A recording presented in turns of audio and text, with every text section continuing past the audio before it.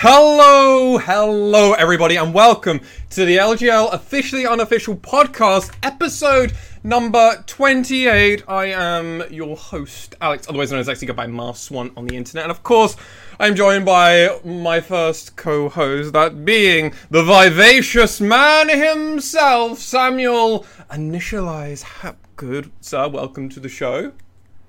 Pleasure. And over on the complete opposite side of where I am if you're watching the podcast on YouTube, but if you've got it in your ears, you won't know any of that. And I have the dazzling man himself. Tarek would blush at how shiny and spotless. I fucked this up. Alex, otherwise known as Nymera. The shiny and chrome. Yeah.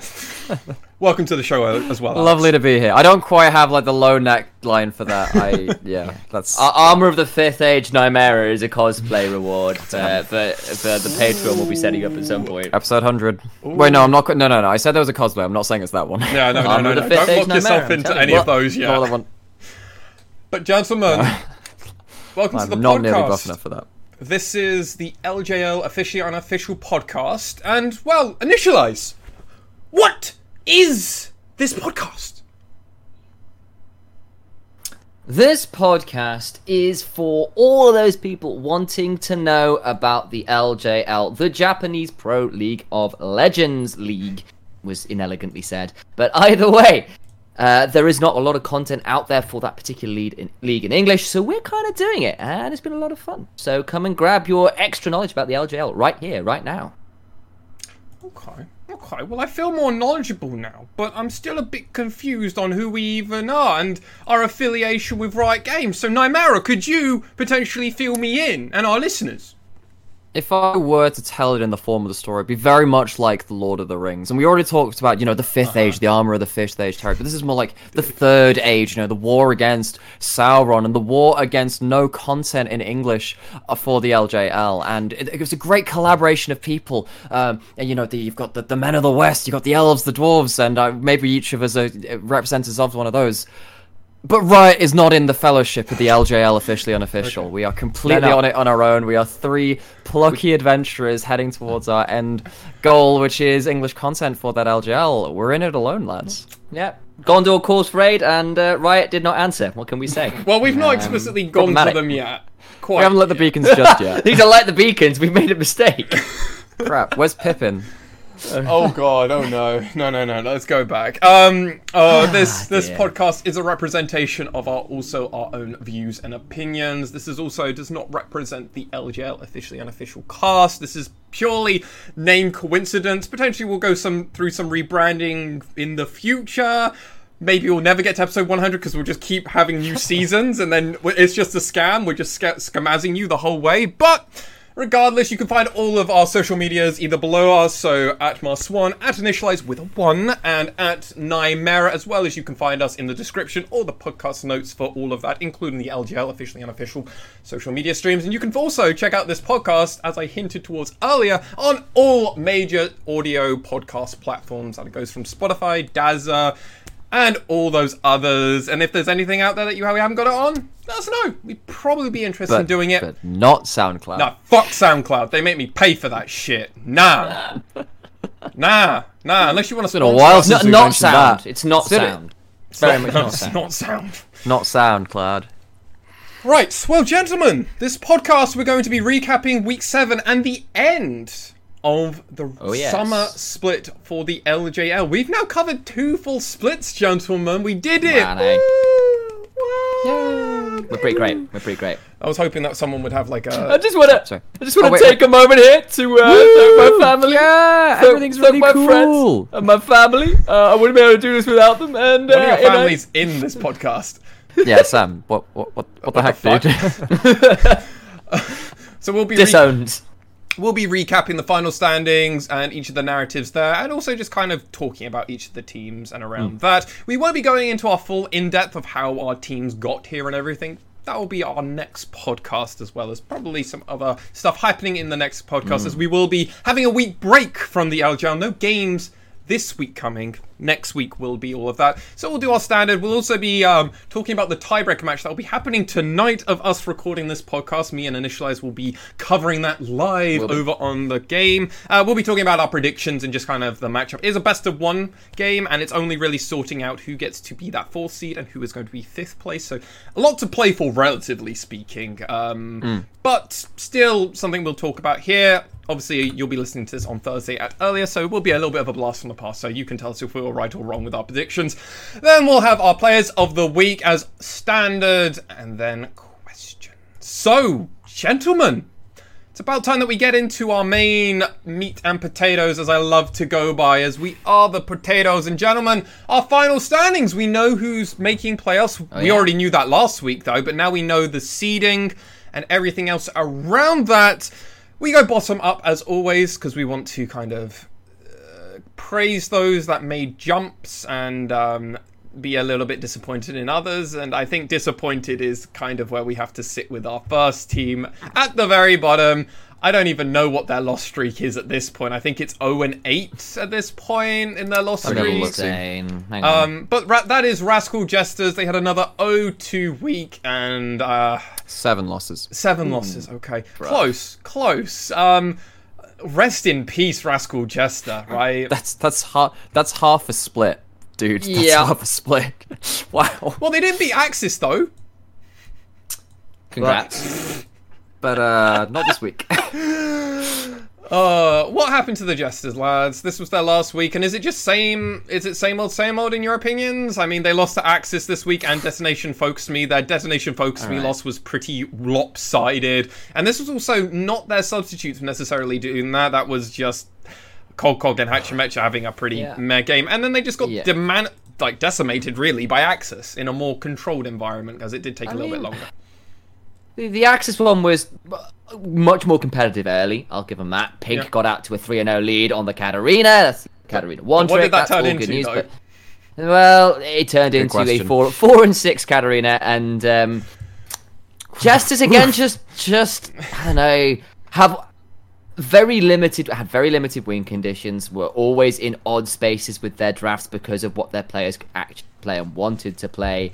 That was not an easy comp to play Katarina into either. You're playing into Galio in particular, who just makes your life miserable. Hextech Ultimatum comes down and you can't escape from that either, from the Camille, from Uinyan, lots of things to make Pink's life miserable. So you're playing 4v5 at that point in team fights because Katarina's... Lots of things go wrong, basically, is the long and short of it. But Jesters playing with two subs who weren't really LJL ready, showed for 7 games in a row. Frankly. And they've always been at the bottom. They've played from basically bottom 2 spots for most of this split. So, RIP, you've had 2 subs.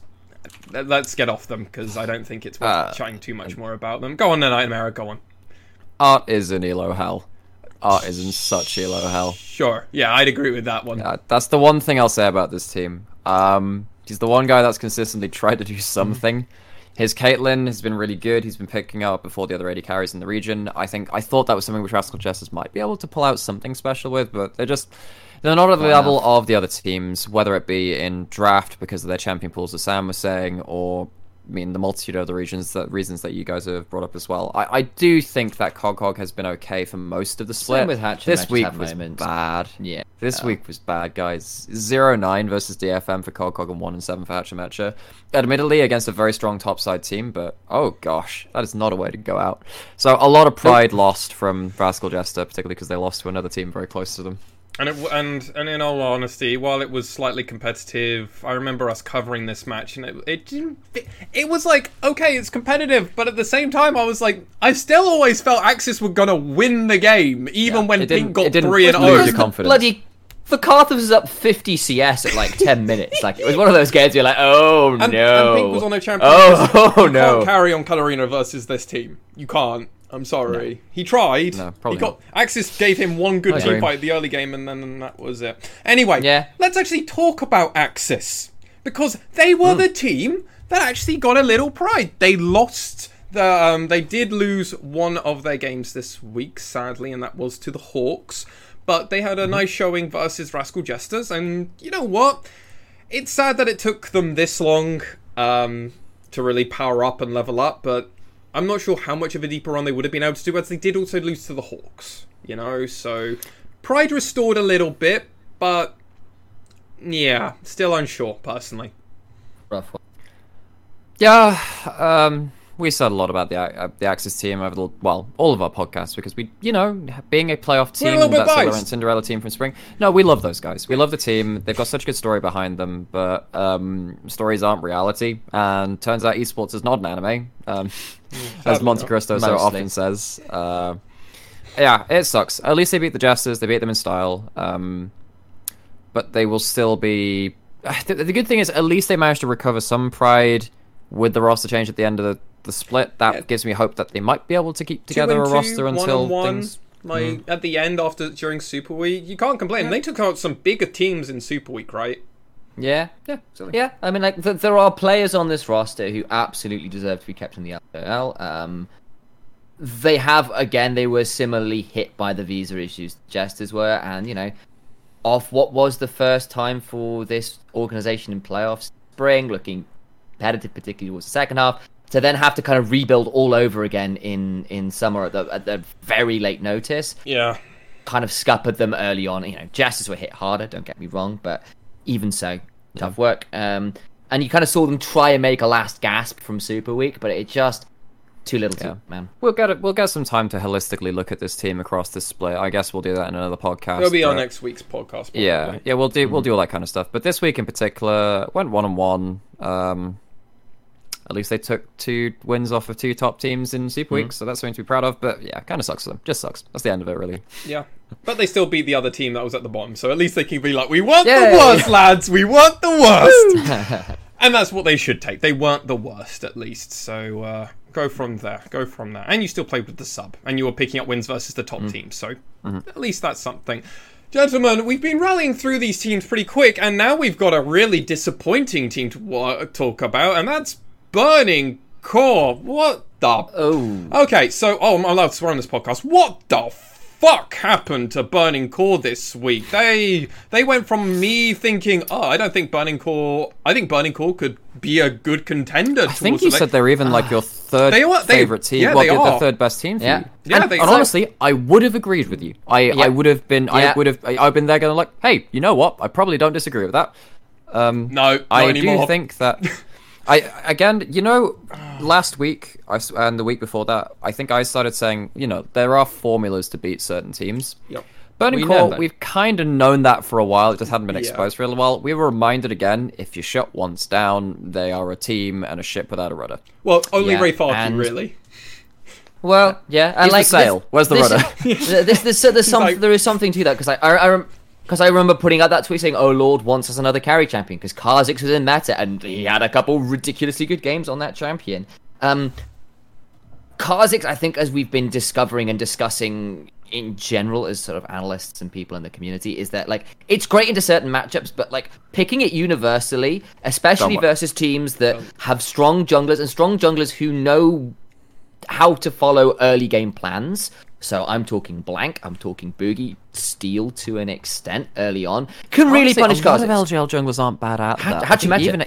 Even Hachimetra and Tussle aren't awful in that field. Yeah, and Kha'Zix doesn't really actually skirmish all that well until A, at least level 3, and B, Warrior Enchant, frankly, to really get the most out of his ridiculous AD scalings. Until that point, actually, he's very squishy. And you can see him, and he regrets his life immensely. The game versus V3, Boogie made Kha'Zix completely non-factor off really good level 1, forcing a red buff invade and stopping Kha'Zix taking the opposing red buff, and then finding him level 3 to level 2, at which point Kha'Zix was out of the game. He managed to get 1 kill later on with a very aggressive invade from Boogie around red buff around 10 minutes, something like that. That was it. Boogie once ended 1-5-2 in that game. I mean, it's important to note that this was Boogie playing Lee Sin, and in all fairness, Clid believes that Lee Sin is the best jungler still in the game at the moment. Can be.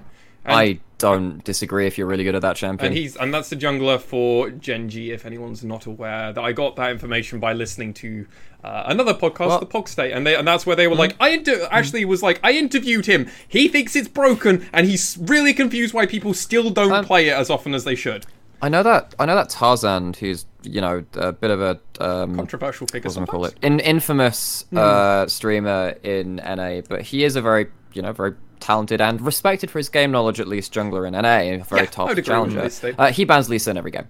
He just bans it every game, and everyone he coaches says, "Look, just ban this champion. He makes your life too hard as a carry jungler. You can't outduel this guy." Yeah. If you get offplayed, oh no, go on.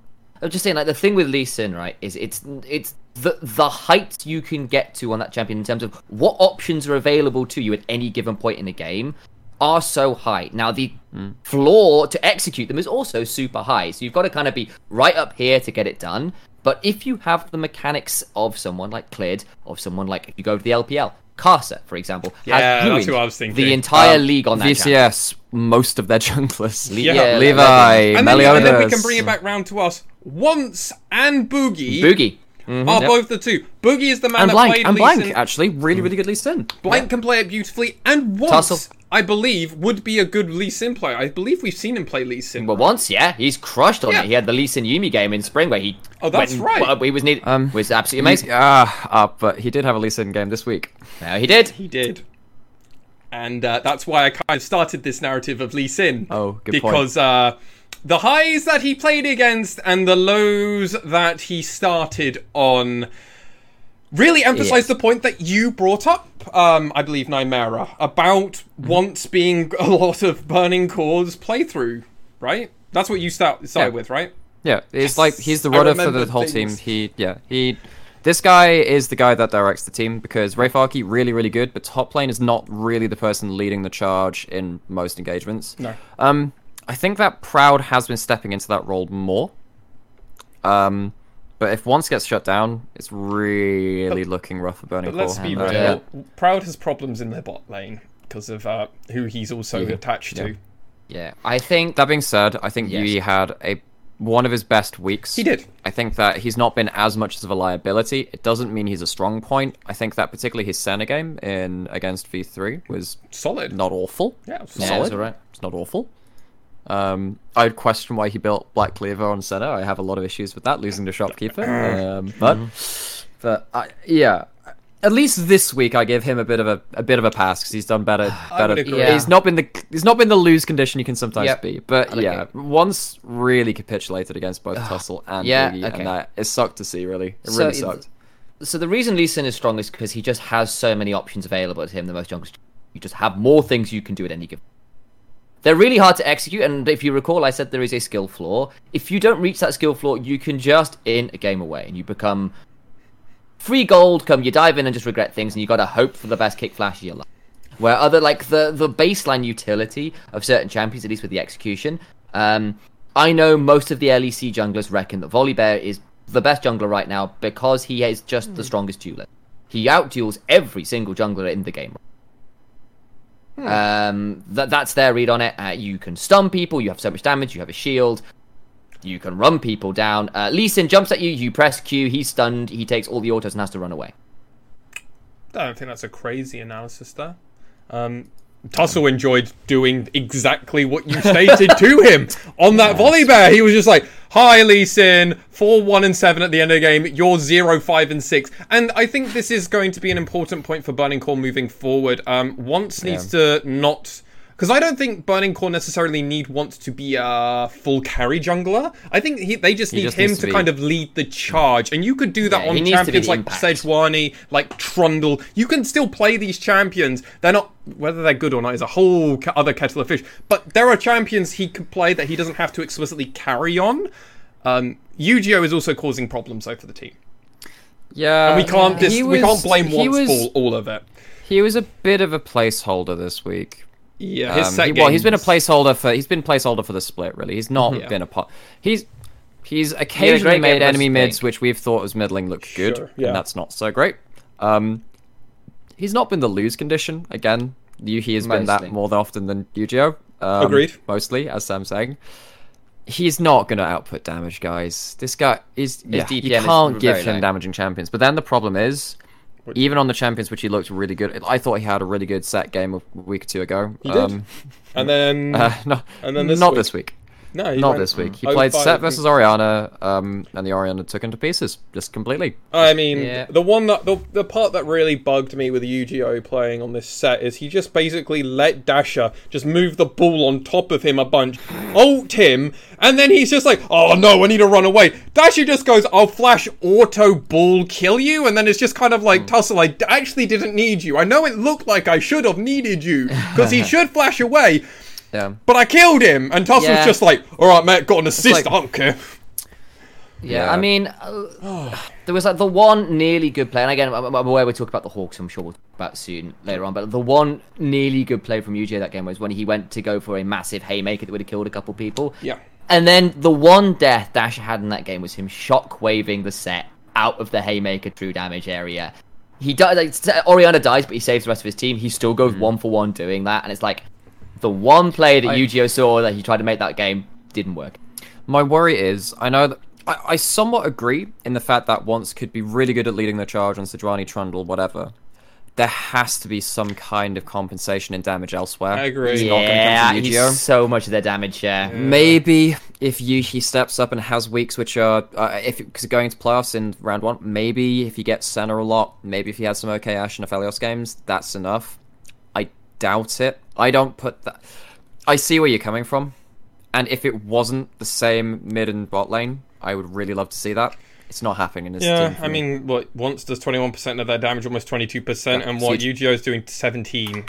Proud's doing 10%. It's worrying. That shouldn't happen from that shouldn't happen. It's very worrying. And this will raise a question which we will touch on once we go on to next podcast episode. But Burning Core in playoffs put some question marks out there for me for them, especially as their losses were to number 1 seed and a seed they should have been closer to. And let's talk about that seed, I think. Unless you guys have more you want to mention about that. Can I no, just? let's I'll move I'll just add in this last bit of stat just for so we can before we move on Burning Core. So I've got the damage percentages of the players from Burning Core. Once is at 22%, which is pretty damn huge for a jungler. That's what I just said. Yu-Gi-Oh! Yeah, so, so did you say that as well? So I was looking for the stats, so I didn't realize you pulled them up. Did you pull up Yu-Gi-Oh's mid lane stats Yeah, as well? I said that was 17. Yeah. Okay, in that case, yep, cool. In that case, ignore me. I went looking for it. Yeah, that was all I wanted to bring up. Was Yu-Gi-Oh's mid lane stat 17% is not good enough for a mid laner, but you've said it already, so continue. It's alright, buddy. It's alright. Let's Sorry. now talk about the Fukuoka SoftBank Hawks Gaming. This is an org that was only started, was kind of recovered some of the players from USG that fell apart at the end of summer in 2019.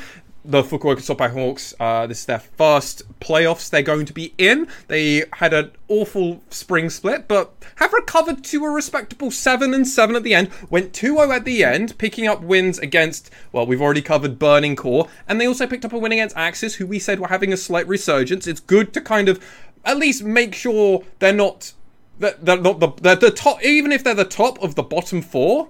Or / bottom 5 because they're tied with DFM, but we'll talk about them in a moment. If they're tied there, that puts them in a really nice place to kind of be looking and go, well, we're halfway in the standings and we can only look up moving forward for them, right? I mean, yeah. I mean, they've come a long way from where we said, yeah, they've kind of got some soft wins they've been gifted here. Not sure how good they That's are to true. the point now where we said, actually, over Super Week, they looked like a much improved team on a systematic level, I think is the way they put it. They pulled in some new coaches, some big names. We said before, like ex-KT Rolster's coach for like 8 years, which is pretty bloody absurd, along with an ex-Flash Wolf come Jin Air coach. Like that's some fairly tenured people who've come in, and they just look so much more cohesive and constructive. Particularly, actually, for me, it's Aramik being less of a lose factor in the top lane when it's bad, when it's weak side, and Tussle and Dasher getting to have a bit more breathing space to do what they're good at has been a real revelation for this squad. I think week 7, the last week here, there wasn't anything special here, but the wins were pretty clean, even if the enemies didn't exactly make it hard on them. For me, Hawks winning in relatively formulaic fashion is very much a positive, though. The way I would say, the change I would say in the Hawks now is that they are a much more balanced team. You know, it's not That's just the way I really phrase it. skewed That's the to way I one member or another. Honey been performing very well. I think that Honey has been one of the better AD carries, maybe even top 3 actually in this last agree. couple. I think that, and this is someone that obviously Lexi was very right to bring up at the start of spring, just saying, yo, this guy's like Korean challenger, rookie coming in. You can never discount like a Korean rookie coming in, because if people are scouted correctly, that's always going to be a threat. It took him a while to get to that point. It took him a whole split. Split now. Yeah. A split and a half. Maybe. Actually, yeah, that's fair. So maybe I can't remember exactly what he was doing at the start of summer. But yeah, and the important thing for me, he's doing it on multiple picks. He's doing it on multiple picks. He's picking out a good Jhin. That's very important. And this allows Pooh to not just play Peel supports. It allows him to play some different stuff, which he's been doing pretty well on. It allows him to kind of take up some of the engaging duties that other champions might have, other roles might have done. I'd agree. My worry for them is that Aramik is still pretty bad from behind. I don't know how they can play around strong top side and bot side, but they've been managing to do it in the last couple of weeks, so tentatively looking pretty solid. And moving forward for the Hawks, they should at least be very comfortable with their current lineup. This is at least they've got a core roster which they can build upon. Yeah, exactly. And I do wonder how much just having some Korean coaches now is just affecting the team morale now, because it almost feels like Honey's playing night and day better. And there's 3 Korean nationals on that squad, so you know, like Honey and Dasher, and while Tussle's been in the LJL for years and years and years and speaks good Japanese at this point, there's still a certain amount of historic culture there, which just helps having some people there who can teach you with a bit of shared experience. That empathy could be really huge. Yeah, and now having the coaching staff, having a large amount of background management, obviously reprieves the players, and their main coach, that was Oeka, who is still their head coach, reprieves him now of other responsibilities, so maybe other people can manage stuff, and it's only going to be good for the Hawks, and honestly, I'm optimistic for them coming into playoffs. That's fair. The other team... go for it. Just saying, like, as a bit of a final point on Honey in particular, like, his kill participation's really damn high. He's up at 85%, which is pretty huge, higher than anybody else on the team, by over 10% actually, or 10% Hasn't over Honey any other got, member. like, one of the that's he's got what I'm the saying, highest he's the highest CPM, in the AJL, not just his team. Yeah, wow, there you go. So like that's pretty huge. I mean, he's got 35% of the team's damage as well. You know, that's the highest on the squad. Like, this guy's been performing pretty well, and granted, it's been skewed a little bit over a few games, but that's good news. Then again, we've also seen Hawks crumble when they get slapped in the bot lane. Go look at that CGA game where Gango gets 51% of the damage share running the bot lane. So, like, yes, Honey from behind is a different. But well, this is something actually, you know, talking about that kill participation, he's actually the highest non-jungler in terms of kill participation. That's pretty huge. Damn! He's actually higher than his own jungler. Yeah, he is. His Tussle's at 69%. Nice. That's huge. What? That's crazy. I didn't realize. Wow. Yeah. No, I hadn't quite realized that. That's just bringing it out now. Not bad, actually. Not bad. He's got a higher vision score per minute than anyone else on his team as well, aside from his support. And just 0.1% behind. No, 0.01% behind Tussle. Like, he's 1.46 to 1.47. Like, this guy's playing a good game of League of Legends right now on multiple levels. It took him a while, but I knew scouting out Honey way back when would pay off, and now it's started to pay off. Hopefully, though, we'll get another tenure of him, at least with us in the LGR. Gotta hope. Yeah. And no one's going to be aggressive and try and pinch him for amateur or... an amateur Korean team looking for a good bot laner. The other team is also tied on 7-7. These two teams are tied for 4th place. This is why we had to go that tied 5th/4th place. It's weird. Detonation Focus Me. They had a 2-0 week, and it's been a while since I've actually said that about Detonation Focus Me. One of those games, however, was against the Rascal Jesters, so we're going to take that with a pinch of salt for what it is. But the other game was against Crest Gaming Act, and you know what? This felt like at least a return to form for DFM. However, there are some things we will be talking about Crest Gaming Act later, so let's try and not get too much into CGA at the moment. But leave it with Rascal DFM. Return to form, right, lads? Yeah, I think the one thing I'll say in regards to the CGA thing, which we'll expand on later, is that DFM team fought really well. really well. And we talk about CJ being a really good team. They beat them at their own game, like, significantly. I'd agree. DFM had a really good game there, and that's if we're going to focus on that game. Yeah, no, DFM. I've definitely had my complaints about them. I think, we hold them to high standards, but this week was good. It is starting to give me those worries for playoffs again. If DFM back, this is how it starts. So we had some very obvious errors in the way DFM were playing. We had issues with the way they were drafting, what they were priorities, and we're asking, well, where is the Camille? What are you doing there? Like, they're like, just on a number of levels, they're like, okay, why are you picking Ziggs here? Ebby plays a great Ornn. Why is this being picked here? This week, the drafts were just a lot cleaner. They felt it. Two, we had issues about how they were playing around objectives hit about the 15-minute mark. Second, Herald. Third, Drake. They would be walking in blind and getting picked off. They had some really good Herald and Dragon fights this game around where they were picking off people effectively beforehand or setting up well for objectives beforehand. Like, these little things where we're saying, DFM, what the hell are you doing on a really basic level? This week, for the first time in a while, we went, actually, you played that really cleanly around these kind of things. Plus, there were some good mechanical outplays. Yeah, one of those games against Rascal Jesters, but bluntly, going 7-1 and 10 on your top laner and 8-1 and 13 on your jungler is still fairly impressive. That's worth some praise. The caveat against Rascal Jester is that actually they actually won that hard against the part of the team that is really good. Their top jungle is not bad. Kokog and Hatchmetro have been decent.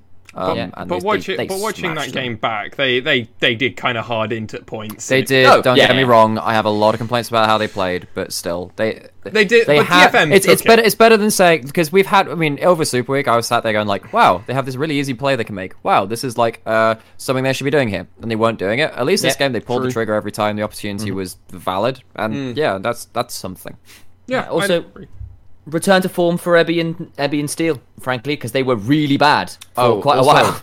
Gang had a really good week too. I'm going to put that caveat there for Ebby specifically and Steel, as we've been having more concerns and problems. This is a good week.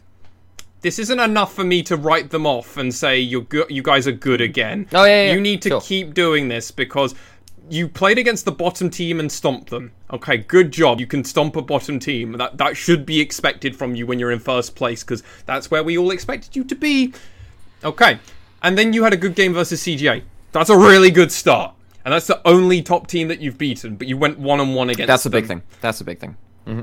Hopefully this is a sign of things to come for DFM, because that means we're going to have 4 top teams, and depending on the tiebreaker game, we could have 5 top teams. But first, we need to see that. Well, and it depends how Burning Core play, because if Burning Core can play like a third-place team, it'll be great. If they play like a 6th-place team, there's a lot of variance to take into account. I'd agree. Sam is back, of course. I thought his camera just recently died there. Yeah, no, if DFM are back and Burning Core turn around what they did, yeah, this playoffs is going to be, even round 1 is going to be super competitive, and we'll talk about that at another point. I think actually the guy which I think really stepped up for me was Gang. I think Gang's Bard is looking terrific. Yeah. Check out the early Leona versus Art, where he hit 2 Zenith Blades early that just screwed the game. I will caveat Nagi. Nagi played it really poorly. He did, but Gang's got to land those 2. So that became a rest of the game where we just started talking about Nautilus. Flaming about it. We were just like, this is because when ND played it versus Grendel, and we were just like, this is how you do it. He played this really well. Yeah, it's like, this is how you do it. And then then in all fairness, Corporal actually did that a few times as well. And I'm like, Nagi, please take notes for fuck's sake. Everyone can. Yeah. Oh, God. Feels bad, man. I don't want to flame them. The fact that it wasn't good. But yeah, DFM, return to form. And hopeful for things to come, I think, is fairness. Yeah. Well, we'll find out in a few hours' time. Yeah. True. I guess, okay, we won't spend too much time on them, but I will say the big thing about the drafts for me is that they weren't just doing, like, very slim win condition comps, which we noticed right the way back from their first loss against Sengoku, when they were just like, at the we had noticed this in spring. We noticed this and just like, this draft is really kind of slim. It's a bit of an arrogant draft. Are you actually playing trying to this game win on hard? With weirdness? It's just like playing the game on hard mode. Whereas like both drafts they had like so many options to play through, and I was impressed by that. So I think that they looked good on both the metrics. I was not impressed by them over Super Week. The question is this consistent? We only have 2 games, and so that tiebreaker match will be very important, particularly because if they end up in 5th seed, potentially that's quite important. So we'll see. We will Hoping to see them at this level. Absolutely, yeah. CGA. Crest Gaming Act boys are tied coming into this. Well, actually, no, they were our second place team. Second place, They had a loss to give to at least afford a tiebreaker game. They had it all. They at worst had to go 1-1.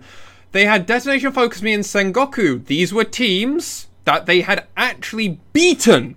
So, coming into this, CGA should be favoured. They're the coin flip, and they'll probably think, coin flip. Nightmare, initialize, take this away.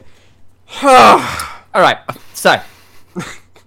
Whoops. This is what we say about Crest Gaming Act, and it's basically that there is, well, they always have some win conditions. Namely that Ari is really good, so is their bot lane when they get to play strong side.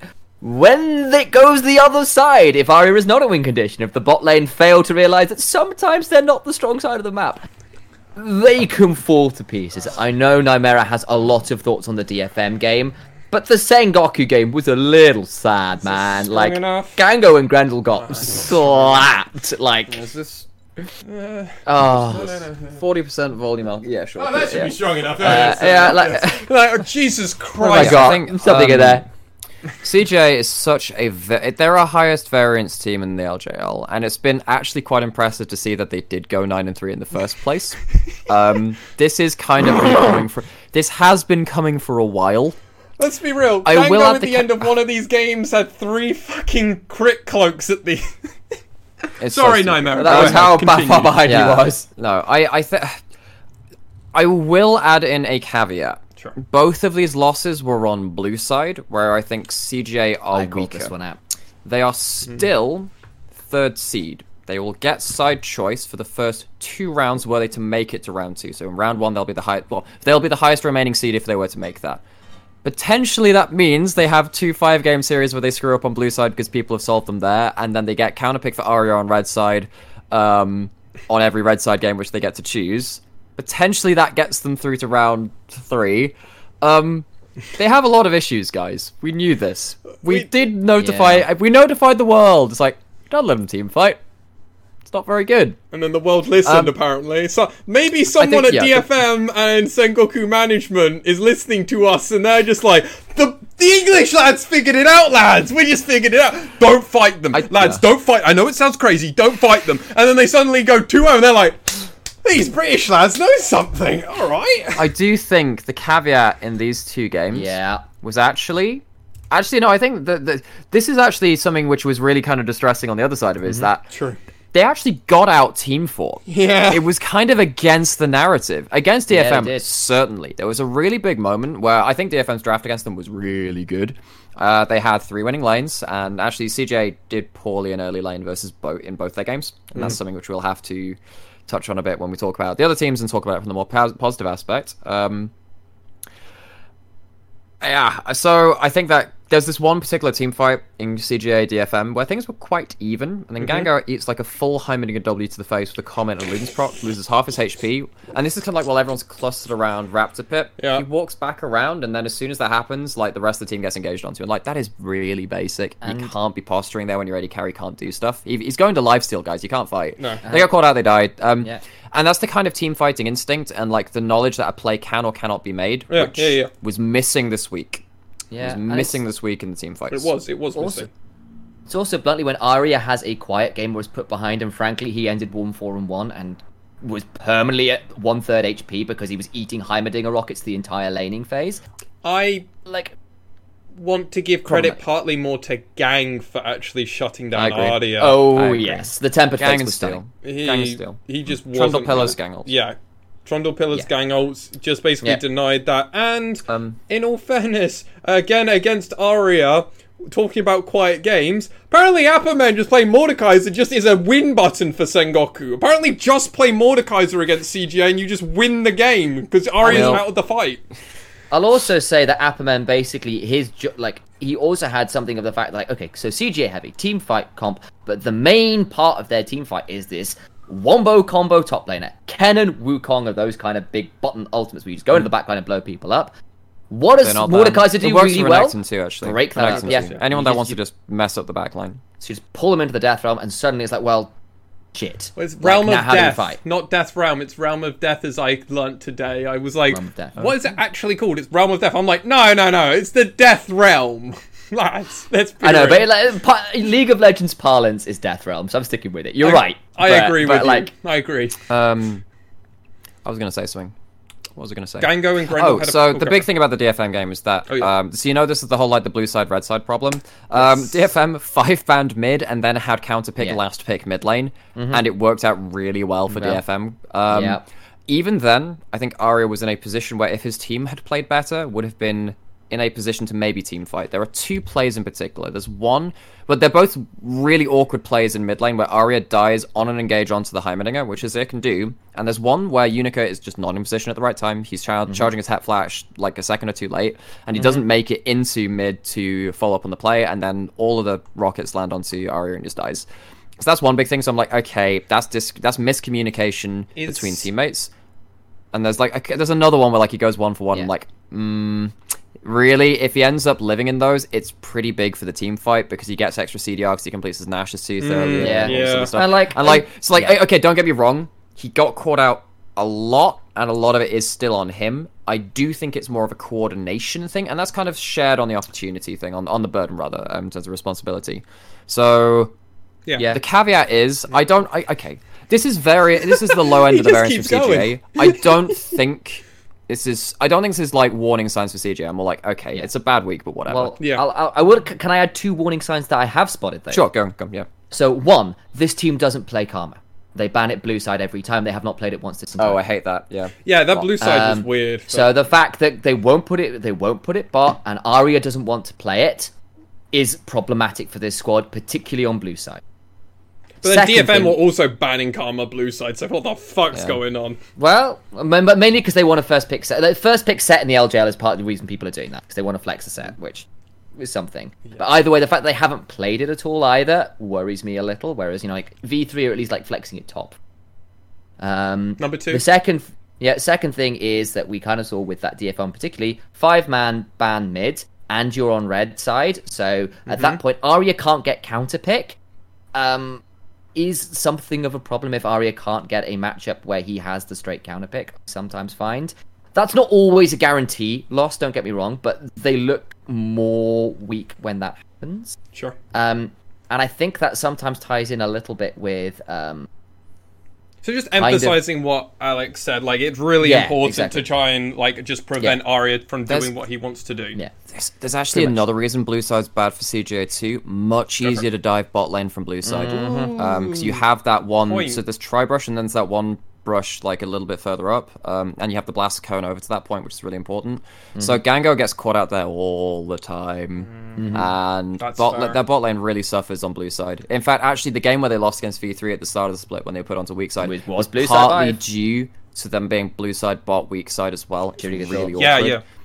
So just in terms of geography, and again, I kind of bring this up with a couple of champions, but it's specifically towards bot lane being on weak side and blue side, really kind of crappy, and CGA do not deal with it well. So red side, like they said, I expect them to do well, or at least I expect them to maybe 3-2 the first 2 series if they go into playoffs, but we'll see. Yeah, see. I mean, are CGI, well, is Arya specifically, actually, Alex, you mentioned this earlier, Art's in Elo Hell. Is Arya actually just in Elo Hell? Is his team just that much worse than where he's playing? He's the best player on his team. That went without not saying. an Elo Hell. Nap's actually very good. But he's not always a carry. I think it's more like a disconnection of parts rather than the parts not being sufficient. But where do you think? Where do you think? Okay. Well, I mean, then it comes. Where do you rank your table?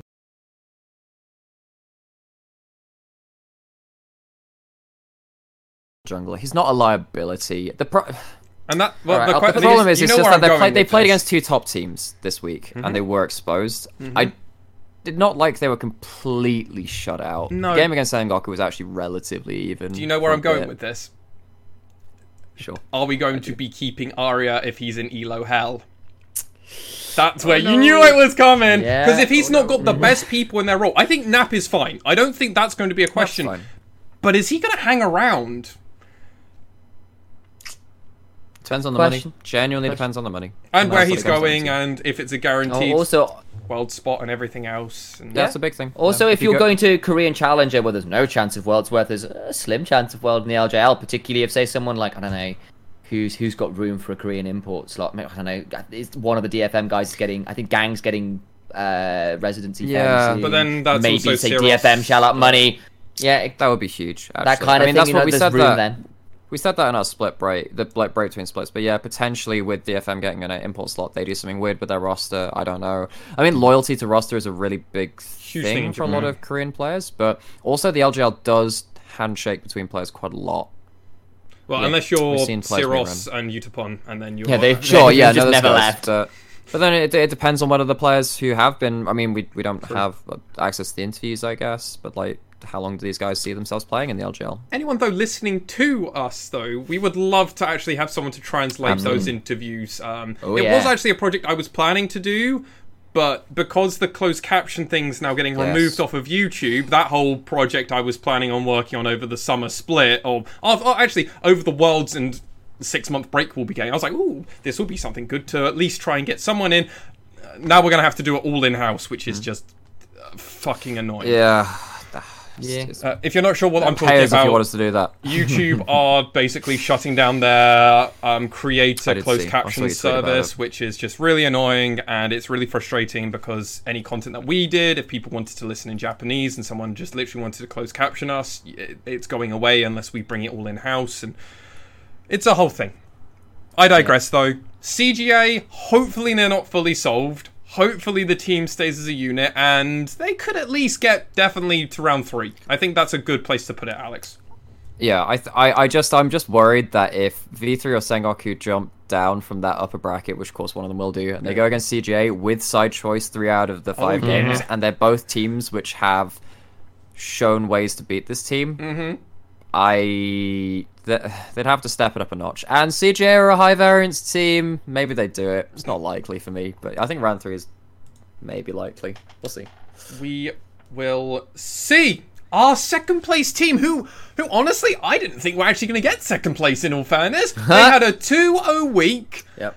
I thought they'd at least be facing for the tiebreaker for second place. That would be the big poggers, like, tiebreaker match. We didn't get it, because Sengoku just went 2-0. Credit to them, as we've already mentioned, they beat Crest Gaming Act in this week. But you know what? That's not even the impressive one. Hilariously, I'm saying that.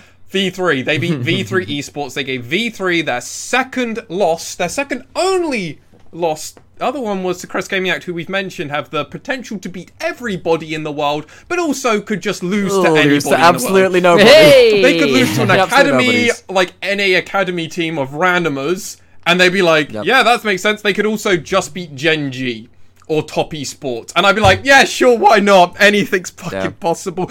But You this might is think about- that's an overstatement. Honestly, maybe.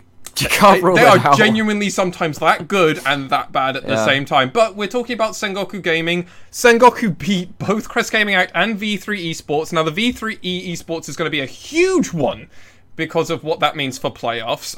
We'll talk a little bit about that more probably on the V3 side of things upon reflection. But my god, gentlemen, Sengoku feel like they're back to where they were a few weeks earlier before Super Week. Week 4 Sengoku is where we had them pegged, where we were like, yeah, tied second place. This is where they feel about right. Now they feel great now. Really do.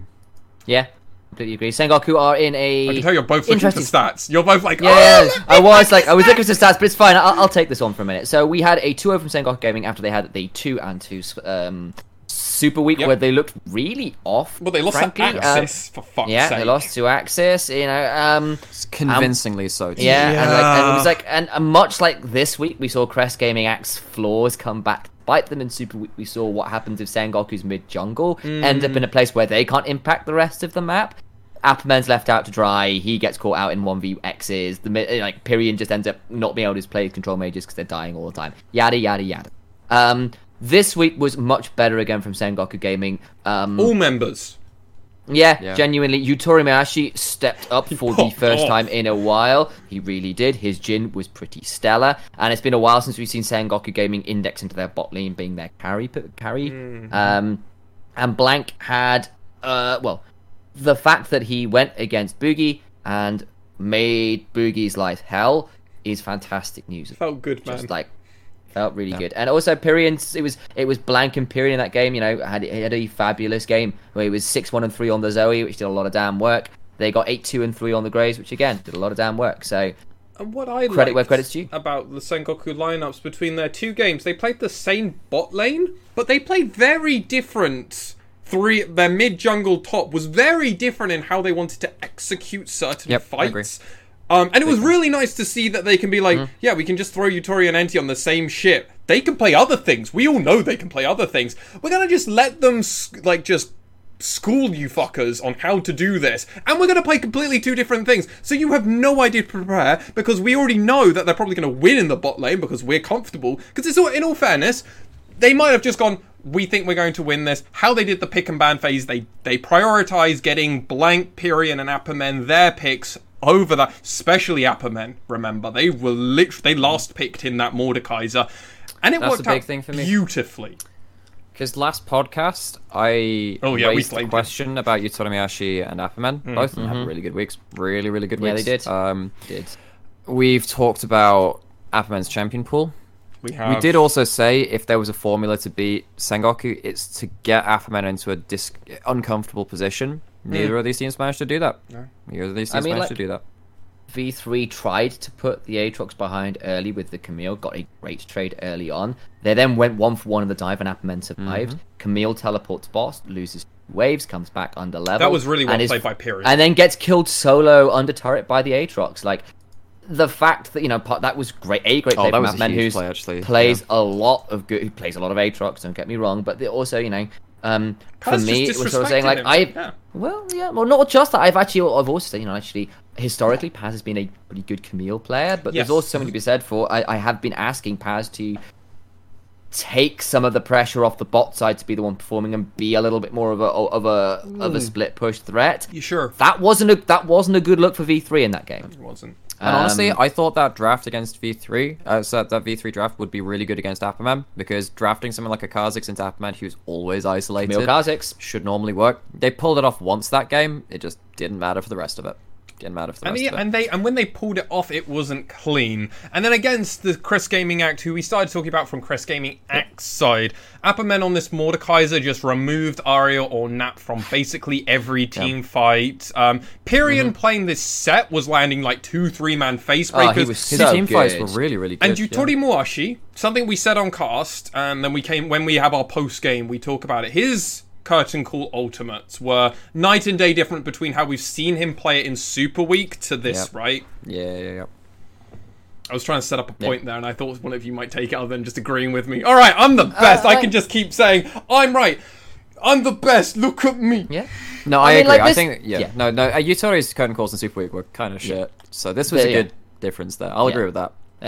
You can come back to stage now, Yutori Muashi. You're back on the globe. Shakespeare, proud, all of that. He took a fair few weeks off. Oh, to be honest, most of this summer, right? Well, yeah. I mean, but what I will add is actually just like we said, there were some caveats for DFM's victory. Good victories, but they were against, say, Rascal Jesters. Not a good one of those victories. Like that's the one's going to come with a caveat. For this week, Sengoku Gaming beat V3 and CGA. Their direct competition, who was above them in the standings. Also, I think a huge thing for me is, like, particularly against V3, they beat our best bot lane in the league, and they did it, like, I mean, Reiner in particular, like our best support in the league. He looked way out of his depth in that game. He was getting caught out a lot by NT, by Yutori Muashi, and that's really big. If you can punish a player of that caliber, I have hopes for Sengoku in playoffs. Like, it is competitive. I don't think this is going to be one-sided. Yeah, hopefully. And V3 banned the Bard, and then they didn't prioritize Reiner at all. And then second round of bans, they banned that Leona. Well, they banned Leona. Actually, no, it was first round bans. They banned Leona, Thresh, and the Bard was banned. V3, I mean, Reiner, we've seen him play a lot. They also banned was that set on V3's side, which was which has been one of his best champions in all fairness. So I'm a little bit worried that maybe V3 neutered their own pick potential. Just because first pick set's a thing. Yeah, well, I know I don't disagree with you on that. But but I agree. It's that unfortunate collateral damage. Yeah. Also, you got to ask. Actually, I'll just put this right out there for Reiner. He's not actually played all that many champions. He's played 7 games of hasn't Get needed to. Thresh He hasn't needed and to. 3 games of Set, which he's looked absolutely stunning on. But like Does he not play Bard? actually, no, he's not played Bard. He's played 1 game of Yuumi. He's played 1 game of Tahnkench and 2 games of Norton. Interesting. Well, there we go. I thought he had played So, a like- game of Bard, so that makes No, my... he hasn't. So like, Not so this that's the split, kind no, of he's thing right. where I was The saying man is actually right. he's played a couple Hook champions and a Set. So actually, that's quite heavy playmaking engaged yeah. champions. It's not necessarily like Alistair kind of engaged. It's a little bit more throwaway. But we saw Proud do that to great success, right? Yes. Yeah, I agree. exactly. But like, Is there is Proud something better about than Reiner? yeah. Well, the question is actually, well, what happens if you take Thresh and Set away from Reiner, Yeah. and like, or you make those champions less attractive to go towards? Is there an issue? I don't know whether Yeah. because he's so good at those champions, and but also like, but there are other things you want to ban out. But just saying, maybe that's a concern. Definitely could No be. karma. No No, karma. yeah, no karma. No, Yeah. no karma. No bard. We like. Where are the range supports we were expecting? Well, I think that's because honestly, I would much prefer them to put Ace on Karma, onto yeah. you, because Or I Paz. really prefer Reiner on a playmaking support. Karma is not that, and actually, you have 2 very competent players in your solo laners, which it buffs up their laning phase and allows them to team fight because this is a team fighting team. We'll talk about it more from their side, I guess. I guess I just want to cap off Sengoku myself. actually- I think that. Well, let me go back to the scoreboards. I mean, NT had I a think- pretty strong initiation on this Nautilus. It looks agree. very underwhelming, only going 2-11 and 2-8. But this is Nautilus. Your whole job half the time is just getting into the middle of the team, being a nuisance, using your passive to stun people, and then hopefully not dying. And he did a lot of that not dying twice. Especially, I think it was which game was it? It was the Crest Gaming Act game. He fucking should have died. He went down to like 10 HP and just walked off. And I'm like, all right. Calculated. I'm like, Calculated. all right. Oh, in the Baron Alright. fight. Yeah. Oh, Was that oh, CTA? disgusting. Inches. Was that CGA? I think it was, right? I think it was because it was at the Baron fight when he just ults out and just Yes, it was so good. Damn. It was so good. I actually I think there are some caveats, but I think that Sengoku might be the most varied team in terms of the drafts that they can play in totality. I actually, off the top of my head, I think I agree with you. I think that Yutori plays a fairly varied amount. NT, I mean, when you're comparing it to someone like V3 who does have some hamstrings, do- and let me do CJ a we Google. know has hamstrings in there, you're kind of left with like, and Burning Core has hamstrings because they need once on certain things. You're kind of left with like Hawks DFM again hamstringed in mid lane, and potentially on a couple of the Is champions. it only the Hawks? It's basically between Hawks So- and Sengoku. I'm like, hey, actually, I know that Apperman's got a relatively low champion pool, but again, he's starting to expand. He's played some Camille the Split, played some Mordekaiser, and honestly, like, that's it's all right. Yeah. Pyrion has been one of our most varied mid laners. And He that, has, actually, particularly looking at playing, that now. because also we know that, like, Arya, great champion pool, but Yep. also doesn't play tanks like Set mid, doesn't That's play Karma. true, where Pyrion Pyrion will play will. both. I'll put the caveat out for Pyrion that like there's a particular style of champion he goes towards largely, which is he does like his control mage type thing. But that's come to the second. again, He he does has play some the Silas, he does play diametric the Set. Yeah, he does have some diametric play opposed champions to that, which is enough for a draft phase for them to pivot. Yes. And I think that they pivot better than any team. I'd agree And with I that. In the which pick sort- and ban phase, yeah, they play the Yeah. they rarely fuck up their They're banning up there. phase because if Which they makes fuck me up, up there. Yeah. And honestly, They're definitely- I wouldn't mind. As I don't care if they're on red side or blue side. I think that they can counterpick for any lane. I think any of their players is happy I'll- being given counterpick. I I'll think that's say a that really you- big thing for Sengoku. I'll say that Yutori does not play mage. that's a true, and that is a big thing that that in general just needs to be more open. Archer But in, doesn't either, in all though. And then fairness, you- only no, Utapon does, and he Gango only does a plays little of it. set. He Gango only plays plays Cass. Syndra. He only played Syndra. Yeah, Utapon true. did. As far as Gango plays a good cat pip. Sure. we don't have many mages bot in general like- in this region. So there's like That is, but there's, that's like- worth to criticize, though. I Yeah. think that's Yeah, yeah, fair because exactly. that's how And you like- go and to I'll say that the same- next level, yeah. right? So I kind of agree with Naimera and actually pretty much anything that's meta Sengoku plays within it, with the caveat there's one or two things from mid and jungle where I go, that's a bit unexpected. Like we saw the Kane game out of blank that didn't work. But we saw the that Silas- was V3 V3 outdrafted them. Yeah, but we saw the Silas game that did, which okay, there's something there. And I was like, okay, actually Pyrion's pulled out the Set mid, which is a little bit out there, and a Silas mid which is coming back a little bit, but it's a little bit. Like, it's a left bit of to the same. I centre. think, like, if you're going to talk about, like, highest champion pool in top lane or the weirdest one, it's probably someone like Cog. Then in jungle, it's someone like Boogie. In mid lane, it's Arya. In bot lane, it's... And in all Actually, I'm not so fairness, sure I about was recapping quickly the Sengoku Crest Gaming Act draft. Oh my god, I just really got to appreciate how good Sengoku are at the pick and ban phase. They red side R1 Set and then R2 Jin, and for some reason CGA just went B1 Ashe. They could have picked Set. They chose not to, and then basically this whole draft, CGA had no idea where this set was going. They then decided at the end on that last pick with that Mordekaiser, because they would like, oh yeah, we're not going to put it into our bot lane because we're going to pick Nautilus. Then CGA respond with Thresh Wukong, and then it's like, haha, Mordekaiser, fuck you, we win. And they just lost. Yeah, they just lost there in that draft. Sengoku had like a triple flex right the way till 5th pick, because they still had Set and Silas being able to be flexed around. It was so sick. It was so sick by them. Yeah. And honestly...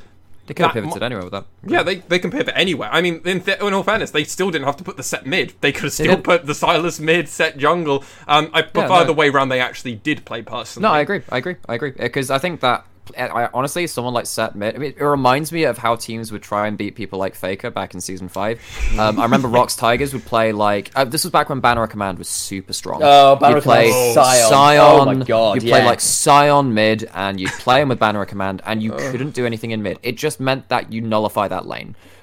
Playing Set is exactly the same thing in mid lane against Assassins. Like, I think Mages, we saw that with Dasher just destroying Yu-Gi-Oh! That's fine. But Echo does not have the damage to do that early game to Set. He doesn't have the range advantage either, and Set in melee matchups is really strong. In some sense to Karma, it nullifies in a different way. In a different way, yeah. And you've got more playmaking. Because Karma, you can occasionally burst out. Not with Set.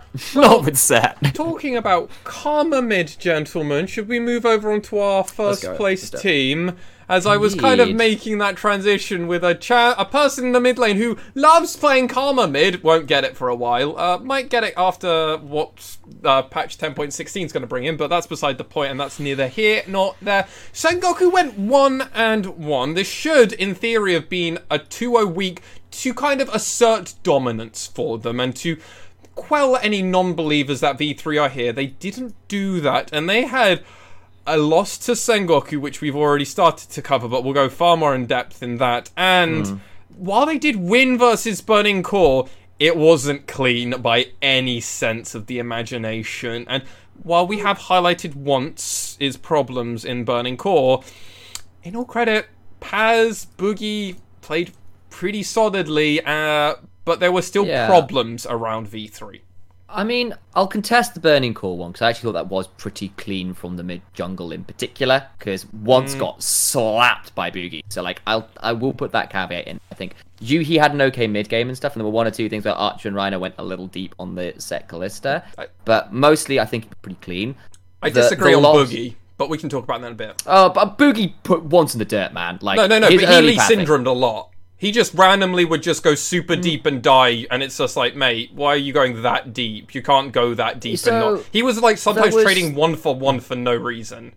Like, there was the one death on the red buff, which I'll agree with you on. But, like, the early pathing into the early first blood... Yeah, no, I'm not saying he didn't play well. He just died when he shouldn't have been dying. And this is and we need to start nitpicking V3, because this is our first place team. I can agree. I'll agree with the first blood death. I don't recall the other two deaths off the top of my head, so I can't comment on those. Sure. So, like, off the top of my head, I'm not sure whether I agree. I'll give you the first death he gave, though. It was dumb. It was dumb. But otherwise, I actually think Boogie broke Burning Core that the way he... and Paz on that Karma was Paz was so good. So good. I actually think Karma into Vlad top lane is a really good matchup as well, because Vlad can realistically never kill that lane even in late game, because you go Athenes, it's magic resist, you push him in, you have W to heal, you out DPS him until most of the game actually. Like, also, all your items are 3 times as cheap as his. Yeah, so... I know. You go. Oh god, and the best. It's disgusting because so one of the interactions between Athenes has a passive where if you have base mana regen on items, it gives Athenes AP. Oh yeah. It's actually a pretty high conversion ratio. Yeah. An item which gives that is Ardent Censer, which already has relatively high AP and is also very cheap. If you get those 2 items, it Dumb. buffs up the Athene's AP. Utterly dumb. And you get just disgusting amounts of AP for 2 support items. And they're- then you they're go like both sub death cap 3,000. afterwards. Yeah. They're both sub 3,000. Like, so you get that spike super Is early. that 2,600, 2,400, something like Yeah, I that? think it is that. So I think it's a that's grand total the of cost 5,000. each of those, yeah. I think Yeah, it's pretty 2.6, Ardent's That's 2.4. Ardent's Hang on. 2.4. Yeah. Something like that. It's I'll double check, They're but I dead think so. cheap. But like, basically you do that, you have Grasp to give yourself even more HP. Athene's gives you the Magic Resist 2. It's Two like, 300 for Ardent Sensor. that's the one, yeah. Christ, so cheap. It's like, this was like when Protobelt was super, super broken, because it was just like, you get it so early. But like, effectively, Vladimir has to be completely poked out under turret, burn pool for stupid stuff, and then Boogie can come up and dive. In fact, I think they did that a couple of times. Just made sure he was held accountable. Nice. Sorry. Athene's 2,100. That is What? 4,400 for both items. Not even, you're like, Whereas like, man. Stupid. Just to put that in context, if you were going for a first item Ludens, that's 3,200. So for 1 item, you've got like your 1 item to 1.5 items, which is actually better for those champions than Ludens is for yours most of the time. Put that on it, and yeah. Smoke it up. But yeah, no, I think that this kind of I actually went and VOD reviewed CGA V3 again, that game that they lost way back when, and I think it applies to one of the games this week. And again, this was in the part thing when we had like Your Way on stuff like that. It was just like a random impromptu thing, and we kind of agreed at the end of it that V3 were the better team than CGA. vision control. Just the setup. draft was not map set up rotations. for them to do anything. I think with Boogie on this Kha'Zix versus Sengoku, he found stuff he probably shouldn't have done Oh, anyway. There was 1 kill on 100%. Typerion where I was like, wow, this is legitimately, once again, the only thing he can do on his champion this game. Much like Nidalee ganking very early against CGA in that game where they lost as well. I'm like, man, these guys are really good. But sometimes they just don't draft themselves win conditions. And this is kind of what we were saying against DFM. I think the difference between V3 and DFM is that V3 are just playing better individually as a team than when DFM were in the same kind of situation. But what this gives me a lot of hope for is that V3, if they do get a good draft, they are looking very, very strong. The Sengoku game, though, they were just manhandled. Like, it didn't help that Paz was really outplayed versus Yeah. Alphaman, but So, I mean, at least they brought it back versus Burning Core. The problem was that the game snowballed against them with the Sengoku and against them where their win conditions need to be. Because what they wanted to do was have Kha'Zix play around Camille with LeBlanc roaming up, and you basically just like get the Camille split push ahead with the Ashe and Tahm Kench holding mid. Because that's what that pick does. You hold mid, you can't get through. You just wave clear and keep the Ashe. And you play to your side lane. After that kind of dive top lane went really wrong in a lot of ways, 1-for-1 with Paz in an awful position after the teleport bot also went wrong. Their win conditions are done and they had to try and wait till Camille hit 3 items. Never got the chance. It didn't happen. Didn't happen. So part of it was failing to play to the win conditions. Part of it was I also wonder whether V3 might run into issues if they don't get to have high priority bot lanes. I agree with that one. I think that V3 are not great playing from behind unless they have Thresh.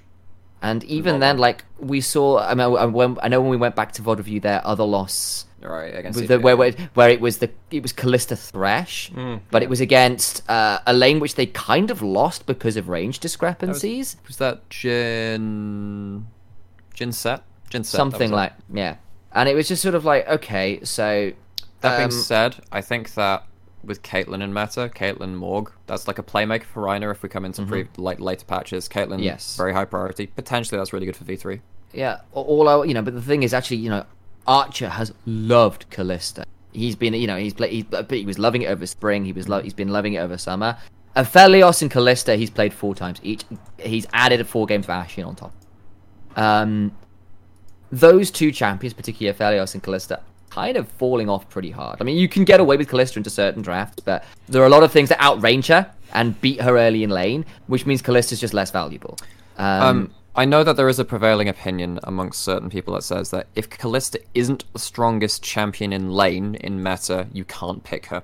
Because it's very hard to justify that pick otherwise. She can't lane versus Ashe, that's another one too, because if a volley hits you, the slow dropping your attack speed means you just don't get to trade ever. I want to I agree with you on this. I kind of want to pivot the conversation a little bit into a different direction to just kind of see where you guys think of this. Moving forward, is V3 going to potentially have a coach difference problem? As we're seeing some of the teams really level up. I mean, there's Karen on Sengoku. We've got On Air now for DFM. Crest Gaming Act haven't currently got anybody of super... That says a lot. Super, but then that kind of explains things, right? I mean, Grendel has now moved into the position of their house manager, so that's where that's gone. They do have one coach, I think. Yeah, but how important is he in comparison to some of the other coaches? They've got Cure. Q. I don't know. The I'll have Japanese it. O's. He's been with Crest since 2017, and he was on DFM. Give me a moment. They've got a few former coaches and stuff, but that's past. V3 have had a long-time coach on their side, and I'm just wondering, now that we're seeing also the Hawks buy into coaching staff, they've got 3 coaches now, the Hawks. And the Sengoku have a mental coach and everything else. Like these are teams that are investing into it. I just get a little bit worried. Are we starting to see small cracks where, you know what, this is an easy problem to patch up by just bringing in people that, one, work with the team. The Hawks are already seeing night and day difference, and I'm just wondering, is this something that is non-tangible that should maybe be looked at? There's a good point to be made there. I think I agree with you. I think you've hit on something really big there. I think that CGA rely on some... I know you say that they're a very face-up drafting team. I think that they basically rely on Arya at 5th pick, looking at the whole draft, saying, I want to play this. Yeah. Or occasionally, relying on the mechanical... Or, the mechanical prowess of Gango to say, okay, and now we can flex Cassiopeia bottom, Callista mid. Yeah. That's how you flex, is basically by pulling out... And that just shells in the background. On the other side of it, I can just see Nap in a rocking chair, just with a pipe, just going, just give me whatever, and I will win lane, lads. Don't worry. I'll figure it out. Old man Nap is here, because he's been in the LGL for so long, so I'm just kind of like, just give him anything, he'll figure it out. Or sort of like Arya there on this big back chair with the cat. You'll come to me at 5th pick on red side and ask me to find a save a draft. Literally. And then you've got poor and Unicorn you ask me just to comes play in. Callista mid. That's the thing, man. The thing is that I agree it's not great for CGA, but having a guy that can always save a draft on 5th pick red side is huge. It's great. And an AD carry that will play Callista or play Cassiopeia or something. So I think it is an issue. I don't think it's one which doesn't have any solutions to it. It's just a flimsy solution. Yeah. Yes. Whereas with someone like... I want to get someone like Sengoku. Sengoku. Let me get a soundbite. If V3 and CGA don't win or come even in or don't look strong in playoffs in spring split, this is why. No good coaching staff. Yep. I'm getting the soundbite here because that could be something come spring where they're like 4th, 5th pick team. I'm just like, called it. And if it works out, fuck it. I'm wrong. I'm okay with being wrong. I'll also put it out there that this is, actually the V3's losses have been... One was kind of the weird draft thing they went for. The second one as well is actually makes sense if you're wanting to play around your sidelines. LeBlanc in one, Camille in another, 1-3-1 with Ash and Tom Kent. No, that's why it's a bigger loss for me. That's why it's a bigger loss for me. Because actually, I don't think they were the better team. Yeah, and that's my point is actually coaching staff comes in big time when you are trying to learn a new style. 100%. Yep. Well, there's actually certain things that your team can do naturally, because how your team plays, and there's like the natural rhythms. Trying to do something that is new, and you've got to pick things up, unless you are just a very... One of those teams which just ends up, where it just comes together in the right kind of brilliant madness. Yeah. Mad Lions. G2 Rocks last Tigers. year. Where there is a certain amount of sometimes the coach is there just to facilitate the brilliance of the players and JDG. Facilitate conversation. Yeah, JDG. I think the Rocks Tigers back in 2015-16. Talking Sports, yeah. And like that, yeah, exactly. I mean, I will say Rocks potentially actually did have they had Zephyr, who's a brilliant coach. So I'll add a little bit of something in there as well. I just know that a lot of their wacky picks were player oriented, not. That's okay. That's why in that case I take it back. So I know that Gorilla came up with MF support. Mm-hmm. That kind of thing. And I remember actually seeing that on a G-Bay documentary. I think he referenced that. So yeah, it was a huge pick. It was such a huge thing, and also stuff like Lux support. He played Lux support as a counter to stuff like way back out of meta as well. That's right. Yeah. So like there Great is team, something, great yeah, team. or there's always similar something. sort of similar sort of to like G2 in their prime. It's like, okay, we're gonna run Zoe Bard bot and just outplay you come level 6. Like what? Like who preps against that? Like that kind No of one. thing. FPX like- apparently. Right? Well, except they didn't do that in the finals. Might Yeah, have been yeah. the problem. There we go. We figured it out. Why you can't win a Yeah, fucking okay. world Well, championship? But like my question here is that like for V3, that's clearly not quite the case where they don't have that same level of innate. Like they have some things they do incredibly well. Yep. When they tried to broaden that out to a very different style, namely mid 2v2, like bot lane holds mid, jungler plays around the side lanes looking to 1-3-1. Didn't look very clear. Yeah, Agree. as much as I like Ace's LeBlanc in isolation, I don't think the team played well around it in these 2 games this week. No. Yeah, and like I was saying, like in that CJ loss, kind of V3 with a better team. This game, I feel like Sengoku beat them Fair and with square. a lot of different comfort picks for V3, because obviously Boogie's been playing well in the Kha'Zix, and like you said, the draft kind of makes sense. Ash Tahm-Kench pretty safe in the bot lane. And now that raises a lot of questions going on towards like the best of 5 we'll see between these 2 teams, because I'm like, we know Sengoku can pivot into drafts and counters and try and with the coach diff, as you've been saying, right, potentially get themselves a winning draft. But if they are playing relatively even and showing that they, as long as they have, even if they have an even draft, they can outplay, suddenly this is a really, really interesting best of 5 to look forward Yeah. to. Like, I wouldn't be able to call it right now if you asked me. I mean, I I'll wouldn't put- either. I'll put this out though that I will also say, actually, it's very much for saying, oh, V3 not sure what's happening there versus Sengoku Gaming. I want to give some serious credit to Sengoku Gaming as well. Oh, particularly they for deserve their it. first, That's the big thing. Their That's the big first thing. 5, It's why 10 it's the minutes- wobble. Sengoku played really well. Because actually their first 5-10 minutes were brilliant the way they responded to the top lane dive, blanks, invade onto the Kha'Zix to make sure the Kha'Zix couldn't get the right items early Pyrian's enough. All of those things, rotation, yeah, so Pyrian's important. rotations on this way, like all of those things where you go, actually, for all that we had some issues with how V3 played, particularly the mid game, the answers that Sengoku had to the early plans from V3 were also really strong. So credit where it's due. Some of it's actually also V3 having their plans really scuppered early, and we've seen that haunt V3 in the past. And actually, realise is their adaptability for the first 5-10 minutes can be a bit shaky. Yeah, and realise this is also us nitpicking V3 at this Oh, point. yeah. Because this is Kinda where have to, we though. have to, because we need to nitpick them, because if they're our 12-2 team, we would like them, if they keep playing at their best, to represent us to some point, unless CGA get Yeah. there and you're Nymera. Variance, baby. Ride or die! Ride or die! Group yeah. stage or death. Like, why have you got a rosary on, Alex? Why is that little picture of Ida, like Arya and this locket on your... Ride or Wait die! on! Why is this like mask that of Arya's face placed on your Arya Alex, statue? why are What's you going dropping on? blood into a goblet? Domenu, dedanu, domenu. Anyway, gentlemen, that will round us out of That's the deepest our lever all day. Week 7 recap. I will quickly recap for our listeners. In 6th place, we have Burning Core. In tied 4th place, which is our next topic, Detonation Focus Me and the Fukuoka SoftBank Hawks Gaming. 3rd place is Crest Gaming Act, who will have top seed out going into round 3. Important to note. Which means they might just get straight to round 3. And then we have our 1st and 2nd place teams who will be in our gauntlet match. And that will be Sengoku Gaming in 2nd place. And V3 with side selection, which will be important for that first game. Gentlemen, in only a few hours, me and Initialize will be covering Detonation Focus Me facing off against the Fukuoka SoftBank Hawks Gaming. I'm going to just keep referring to them the Hawks moving forward.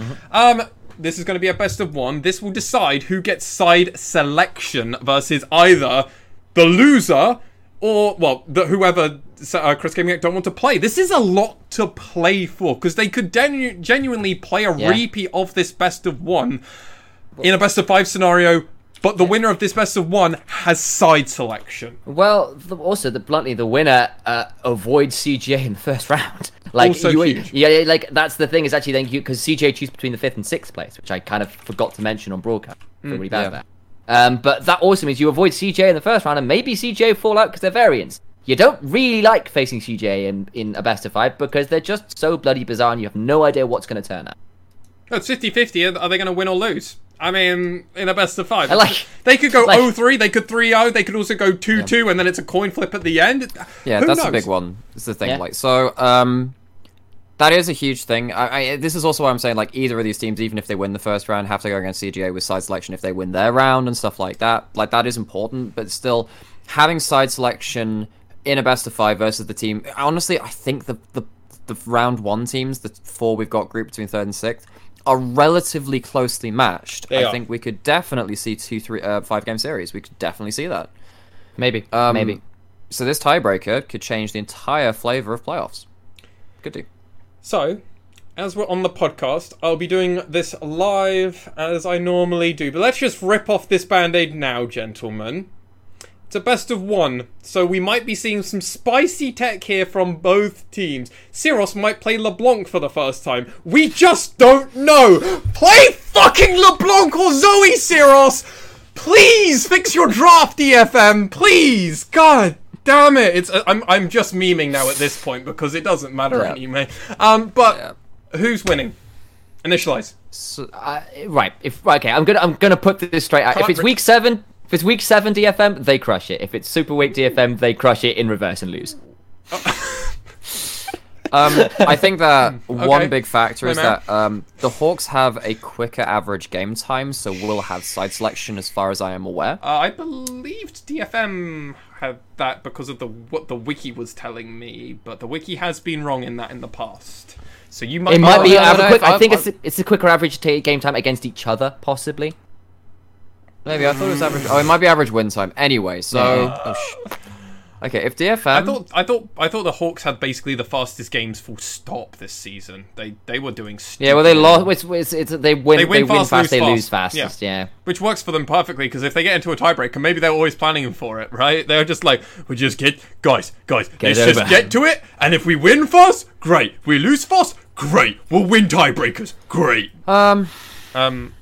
I can't find that. You know what I was saying last podcast episode about how DFM work well with known quantities, and the Hawks are potentially not that because of their huge changes due to coaching staff. I'm gonna go out on a limb and say Hawks. Okay. Actually, it's a risky one. I think that I'm gonna stick by what I said in that last podcast episode, and it is dangerous because DFM looked really good this week, and Hawks looked good, but they were less exciting. Well, I mean, the statement that I put. DFM are returned to form, but I'm still hesitant to say it's a true return to form because this split's not been good, man. It's not been, and I'm interested in your point of view, Initialize, where we're currently sitting with DFM coming into this match.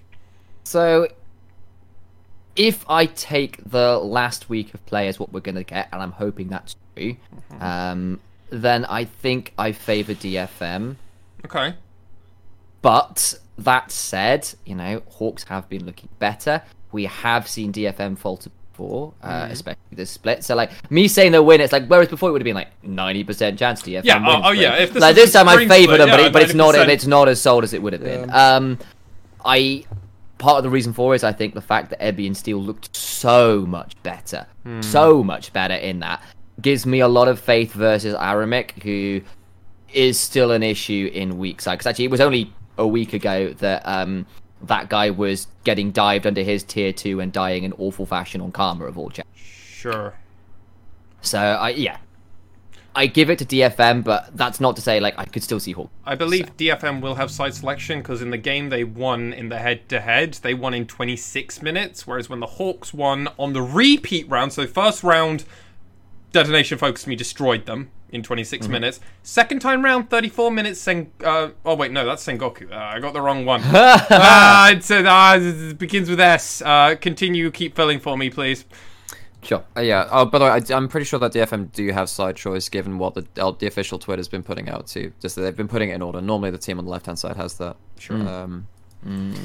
Yeah, and that I think that. In this matchup, it matters less. I think it's mainly just a CJ thing where I'm like, oh yeah, blue side's really bad for CJ right now, just because of the way they draft. Sure. Hawks won in 35. Okay. Yeah, I think... So still almost a 9-minute disparity, so that makes sense why DFM will have side selection.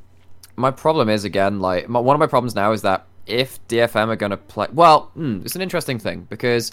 If you go blue side, you can't draft Camille but Galio, which is huge for stomping top and a huge combo in general around the Asian regions right now, because I know PCS, VCS are just loving that. If maybe you take red side and try and snap it up in one and give up something like a set first pick, But no, Also, but then also that's avoids the Dasher thing. getting counterpick.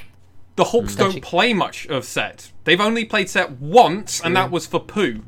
Yeah, maybe you just ban out maybe you ban out Galio then as the Hawks and just Yeah. unless you want to bait it in and you've got something prepared for it, maybe that's something that the coaches do. I think if DFM are crushing on it, maybe. Yeah, I think that I think actually the gonna- Hawks are enough of an unknown quantity to really rattle DFM. I'm sorry, Initialize. I'm gonna actually have to agree with Nymera. I think It's close. I think it's actually like 60-40. Oh, it's not. It's closer than that for me. It's Maybe, 45, yeah, 55. Yeah, I'm very slightly leaning, and it's honestly coach. The new coach is Yeah, coming it could in. make a I know massive we're difference. against on air, so it's uncharted waters. but really difficult for I DFM. really just think the coaches, from what we saw of Week 7 and Super Week, I'm kind of like, maybe the Hawks just have a minor expectation, like you've said, in Nymera, and partly initialized with that unknown quantity. Yeah. Unknown to, like, the Hawks are now starting to bring out random drafts. They're doing things a bit more. They're doing things smarter. They're varied. Which you is know, it's like we were what talking they about how should be. Sengoku and maybe the Hawks and DFM are the most varied teams at drafting. The Hawks have only started doing that recently, and that's really dangerous because Well, it used to always be Rascal Jester. Jester. R.I.P. Yeah. I'm basically going off recent form, and I'm sort That's of giving it to DFM. But that said, I understand that the variance could be problematic. Then again, beginning of spring split, no one knew anything, and DFM were crushing then. It's. But they were also it's just not better always than true. everybody else at that point. Also true. And they were also a known quantity, and they had played 2 splits, I think, with this full roster. Actually, no, they had done 4 splits. They had done 2 years with this full roster, from my understanding. Yeah, Gang yeah. was their newest player. It's more through other rosters Steel being was their unknown newest quantities. player. But yeah. Yeah, Still was their newest player, and that was 2 years ago. So, like, they've got that thing, and that definitely will also be an important part, because obviously only 3 members of the Hawks have played with each other a lot. Honey and Pooh, they're still on their rookie year in Professional League of Legends, so they're not rookie split, but rookie year still. Definitely could come into it. 1 for DFM, 2 for the Hawks, but we're very tentative on our... It's close. Yeah. It's close. We're Again, very... as much as we think it's difficult for DFM to deal with an unknown quantity, well, at least that's what I'm saying. Yeah. It's obviously really hard for us to predict because that unknown quantity is unknown. Yes. That's the nature of it. Cool. Well, with that said, gentlemen, it's time to move on to the last part of our podcast. Well, second to last part of our podcast. Yeah. And this is where we do our Players of the last Week, gentlemen, for our Week 7. Now, obviously, moving forward, we do still do Players of the Week, but it's more Players of the Round normally instead of Players of the Week, as obviously we will be talking about less players. And that, to a point, we eventually stopped doing this because there's no point in doing it when you've only got 2 teams playing off against each other. It's just like one team's better, one team's worse. I think we'll probably just give a player of the series or whatever. It's probably just the easier way. Well, I don't know. We'll talk about it. I can't remember how we did it last playoff. You know, As do I think I. it was player of the series. Because Player of remember the we gave series. Art in the losing series versus CGA. That makes sense. Yeah. Yeah. Okay. He's player of the series.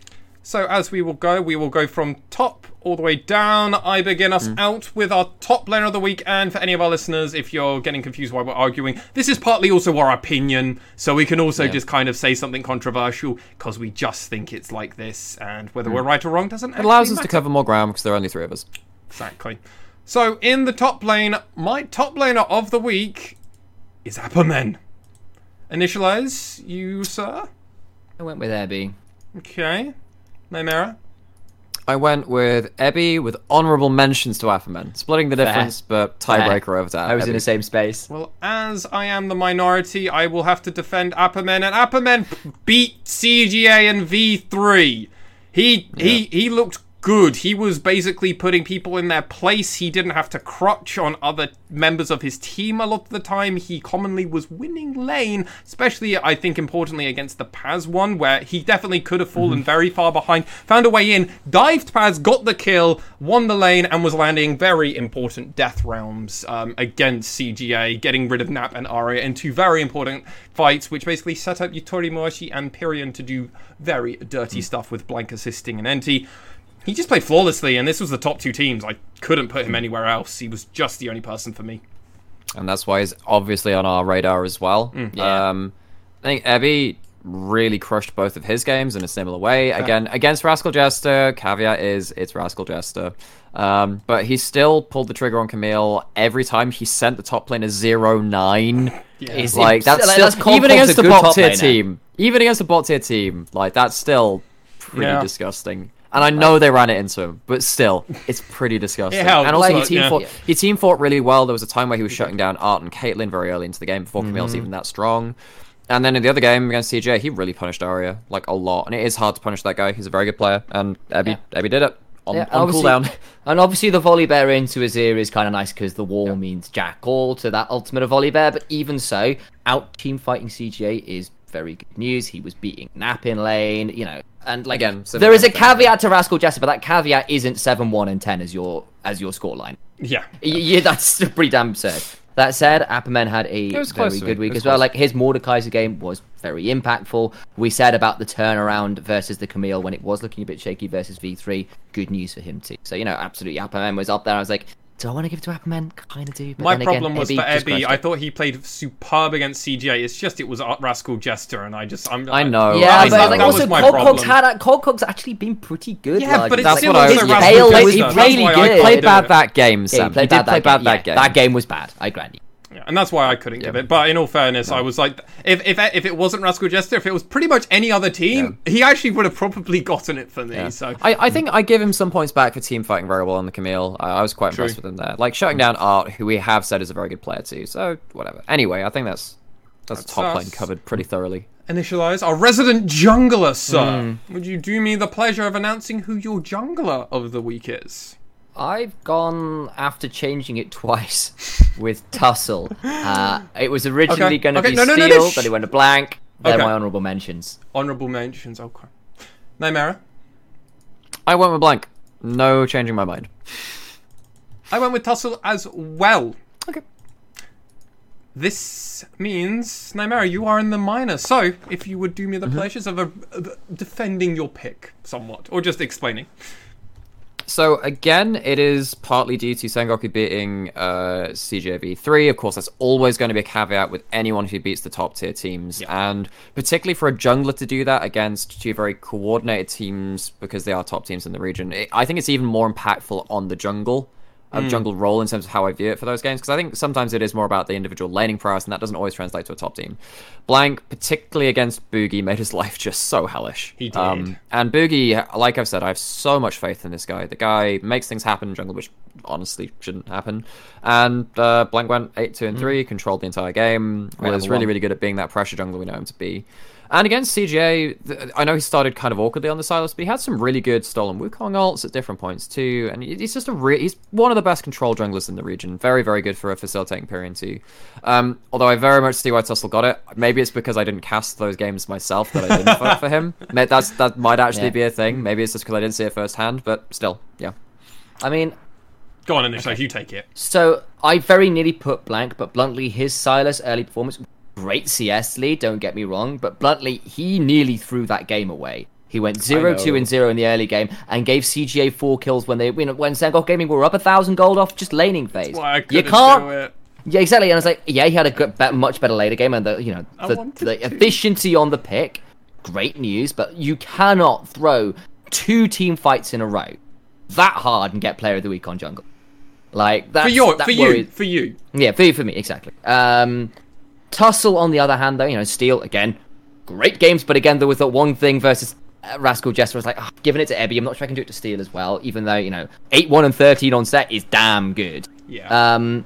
Actually, I think the Volibear in against Axis just was everywhere, and more so against Burning Core. Specifically, the fact that Tussle made sure once did nothing early on and got Agreed. a lot done himself was really, really big. So, was. shutting down one of our biggest carry junglers in the region in fairly dominating fashion impressed me. And also just early pressure, frankly, compared to Lee Sin. It's good news. He played the front line that the team needed him to play, and he was always there to cover for Honey, be in front, like miles in front, for curtain calls, for Aphelios ultimates. He was just always in their face for both against Axis and Burning Core, but far more against Burning Core when they tried to try and play back to them. Tussle will just run into the middle of them, volley bear ult, and just go, "I'm here, motherfuckers!" And then they just were like, what do we do? He's got an Orianna ball, And then they just all died, and Honey's just in the background, just going, "Man, this game's free real estate. I love this shit." I do think the Volibear versus Lee Sin matchup is a fairly tumultuous one, but relatively Volibear favoured. I think that's maybe another reason why I went towards Blank. He played two less favourable matchup. His style is still. I mean, they're also saying like this guy's KDA. The KDA is not just for show. He was really dominant. Actually, like looking how he was just jumping into people was like, oh, this guy's really going ham. So in all fairness, really I was really impressed with Blank versus V3, and I was slightly disappointed with him versus CGA. Yeah, no, I get it, and I get how often we've actually. I think we've all said at different points. Like, yeah, actually, two consistent games are probably better than one great game and the other one. I could have been convinced to change my vote, but no, and it was also just. Unica is like 5th place, right? Vaguely, wherever. What? I'm not actually interested in going to semantics because whatever of actually ranking players and blah blah blah and what that means for mental and stuff. But Unica's like mid-tier, whatever. Blank's meant to be top 3, or at least always in that contention, and he just got kind of put away, but then kind of came back and actually was very important for them winning that game. In all fairness, man, was super important. His steal, have a whole episode on and his stealing of that Wukong ult, night and day won them one of those team fights. I don't care what you say at me. Yeah, he did a really good job. I mean, like, I'll also say, like, Steel had 2 stellar games. One where he was teaming with that's Ebby. True. He was Ebby, and honestly, like the Hex Flash from Raptor Pit to get onto Pink in the mid lane, break up in the mid lane turret, like all of that kind of thing. Like, actually, that's really cool.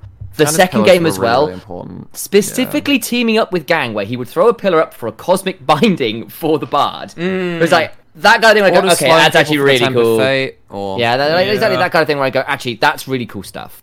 So like for me, it was like, okay, I thought about Blank because he had a great game versus Boogie. Yeah, and I said, so like I kind of had to not give it to Steel, if only because I thought, okay, it was made a little easy for him because it was had to have an off game. I would have probably given it to Blank over Steel. But like, I was tempted by Steel. Come on, focus on me, camera. Do this. There you go. But I think like the 3 picks that we all went for are all totally viable. My honorable mentions was Tussle main, and then I went Steel, then Blank. So and this is one of the big reasons we do all our separate picks, because as I was saying, with 3 people and sometimes weeks being very split, we get to cover more ground. Like it's nice to be able to actually like talk about the honorable mentions and stuff. But with that all said, gentlemen, I think we're done with that, and we should now go on to our mid laners. Our resident mid laner, would you like to begin us out? It's Pyrion, with lots of dashes added in between, because I wanted to make the box look even longer, so maybe you thought I'd pick someone else. But no, it's Pyrion for me. Fair. I'm joining you on that. Pyrion, no contestation, really, outside of 1 player for me. Initialize? 3 for 3, Pyrion. Honourable mention for anyone? I've got Syros was my honourable mention. Yeah, I had that one out. Yeah, that was the only person I had really. The reason I didn't put Syros is that he was the beneficiary of a Camille while playing his Galio. Exactly. Agreed. I totally agreed. And also a beneficiary of a Trundle in his game against an Azir, which is already good, while he's playing a champion that can follow up. I think that he played his role really well. He did. And honestly, I'm just saying, like, hey, guy's laning really well. That's a big thing. He's also got a lot of help from his team, but he's playing really well. Whereas Pyrion was, like, setting up a lot of his own shit. He does all his own stunts for kids. Yeah, like he played again 2 polar different champions, lads. Yeah, he did. Go on, initialize. Like exactly, I think that was it. The Zoe game was pretty mental, actually. It did so much damage. But the one that actually really impressed me was the set game, where I thought his set was. But he turned around a number of team fights, managed to escape using some great showstoppers and stuff, and like. Also, it was just a really smart pick into Echo, because Arya had picked this Echo sort of blind. And effectively, it turned into a counter pick for Pyrion in a lot of ways, because Echo is a melee matchup versus a set versus Set. The Set's really happy. It's like, okay, I have a squishy carry who, he can ult away from me, but he can never threaten me. And I get to face breaker him every time he comes for CS because his time winders down. At least early on. So, good stuff in that. Pyrion played really, really well for me. I'll say that I liked the way Seros played the Heimerdinger particularly. Like, there were a lot of fantastic grenades that turned around things that should never have been turned around. Like, stunned Azir out of a shuffle. Like, there was one where, like, the Tempered Fate got flashed away from, but then he lands a grenade anyway, so Volibear can then jump on him. Like, all the things like, okay, good play there. But it was still Pyrion who just blew me away this week. That Zoe game, that Zet game stuff. Yep. Phenomenal performance from me. Nothing really more to say. I was just really impressed with this performance on two completely different really champions, really. Mm-hmm. That's a big thing too, because again, it kind of it allows us to have that narrative of, hey, Sangoku can really change their stuff in the draft. It's really important. They really can. Gentlemen, I will lead us out with our bot laners, and it's not even a problem for me. Yutori Muashi, he's back on form, boys! Initialize. Yeah, come back for the encore, buddy. That Jhin was pretty stunning this week. Yutori Muashi for me as well. And Nymera. Make it 3 for 3 once again. Yutori Muashi. So Yutori Muashi just played so good. Returned to form. And I've said this about people's champions before. His Jhin rather, not set. That's Pyrion. His Jhin. You need to think about banning it. I agree. Because he's now learning how to zone with the ult. And every time he did that against both B3 and CGA, they all just were like, and they all just ran away, and then they just won team fights because the team just didn't know how to respond to a curtain call. And he was getting huge picks. A really important thing for this is that, remember last split when he was really consistent, but he was playing MF? Yes. MF had a lot of things which could eventually shut her down, and we saw, like, in playoffs, man, we would have really wanted to see him play something else. Jhin is really good in the meta right now, and if it goes through, I think it's going to be really important for Sangoku if Yutori Muashi can be a factor in these games, because remember last split, he was the best AD carry up until the finals. Yes. That was what we were saying. Also, if you can... It's punishing the Ashe mains, frankly. Ashe mains, being picked into Ashe and looking pretty Caitlyn, if it comes in. Can punish Kalista too if people want to play that, because there's a lot of point and click heavy damage, very short burst trades, which Kalista normally wins, doesn't win against Jhin. So I think that potentially Yutori Muashi, if he steps back up, can be the X Factor for Sangoku in the draft and in a lot of these games. So watch out for this guy. Had a really, really good week. Watch out for him in playoffs. The playoffs, he will have to play against our quote-unquote best bot lane carry in Archer. So we'll definitely keep things interesting in that best of 5 series. Initialize, would you like to run me through who your support is, sir? I went with Gang, who I thought had a stellar. Okay. Oh, I forgot to mention, my AD carry honourable mention was Honey, who had a really fun. Yeah, that's really fair. Same here. Yeah. Sorry. Okay, so all the same. Okay, we're all agreed. Okay, very good. Yeah, really good. He had a really good week. Nymera, your support? Also Gang. Well, we're starting to agree on stuff, lads. And we're doing this blind. I also went with Gang, for obvious reasons. Initialize is you are the support talker for this one. Please. So I think it was two quite different styles of game in some way, where the level 1 from Gang versus Rascal Jesters was so good. Especially because it was the Caitlyn lane. The fact that he lands 2 Zenith Blades onto the Caitlyn early on that does a lot of work is fantastic news. Do not get me wrong, Nagi played it poorly. But even so, doing that is really, really good work. And the solar flares later into that game were great. Mate, it was to a level of how bad Nagi played that we memed about it for the next 3 games afterwards. It wasn't great. Yes. That said, the game that really won it for me was the Bard game, where those Tempered Fates, particularly versus the Aphelios and the Azir, just won them team fights versus our best team fighting team in the league. So, I mean, it was helped that, Steel was putting some great pillars down, Heimerdinger was anyway. It was a team performance, but the support, the Bard, coming in, looking strong, great news for Gang being back on. And I'm going to throw it out there. My honourable mention is NT. I think they Me played too. really well. However, if I'd put NT, I would have had 4 out of 5 players of the week being Sangoku. I'm not sure how I'd feel about that. As much as they're really, really good, I do think that Gang was huge in terms of his playmaking, and it's something that look back to last summer playoffs. This guy was our player of the series in the finals. This guy was really good. Really good. This guy, we know the heights this guy can reach. I think that Reiner has by far been the best support this split, but this week means that suddenly it might not be the case for playoffs. And regular season's nice and all, but if he comes back for that, maybe we have a late surge from DFM to make things interesting. It will depend on his champion pool moving forward for Reiner. If he keeps playing what he was doing, he could be fine. I mean, in all fairness, I don't think they can I don't think you can fully ban out Reiner. I hope we don't see a return of the Tahm Kench though again. He was really high win rate on that. Yeah, but that I was just don't with think it's Senna lanes. fabulous I think it's just punishable in the current meta. He hates Ashe because he gets slowed down and run down. That was he his first hates game this Bard. split. On the The last Tahm split, Kench. like, he had 5 wins last split and no losses. This is his first loss this season. I but it was feel his like a only lot of those TAK game games this he season. played with the Tahm Kench, he was with a Senna. So that did Miss- with Did you ever play with Misfortune at all? he might have played 1 or 2, but the Can't majority remember. was with Senna. Also Misfortune, you play a fair bit differently to you play with an Ashe. In all fairness, well, at least in my perspective, you should. Ashe, you're kind of more just to set up and also just get her around the map. Whereas Misfortune, you're there to just be in her face and to just move her away from anyone Yeah, trying to do three out of the 5 games in spring, he was with the Senna. Okay. He was building full tank. So he had 2 of them which were support games. But either way, it is still a champion pick, which I remember, like, his Thresh and his... I think it was like his TK and his Nautilus were like 5-0. Yeah. That's in spring. They Does. were really, really impactful. Anyway, it is important to say that, like, his TK has had historical precedent, but this game was not good. It was not, and he also, while he did get to play his set again, and it was a return to form, Gang just had such a good week, just such Consistency. a good It's so week. good. Yeah. Yeah. That means, who, gentlemen, is our overall MVP? Nymera, would you like to announce your overall MVP with any honourable I'm just going to continue the conversation we're having. It's Gang. Oh, okay. Well, I'm disagreeing that we should continue having this conversation, as I believe it should be all about Pyrion, sir. What about you, Initialize? Valid choices. You're both wrong. Should be Ebby. Damn, we were in agreement for so long.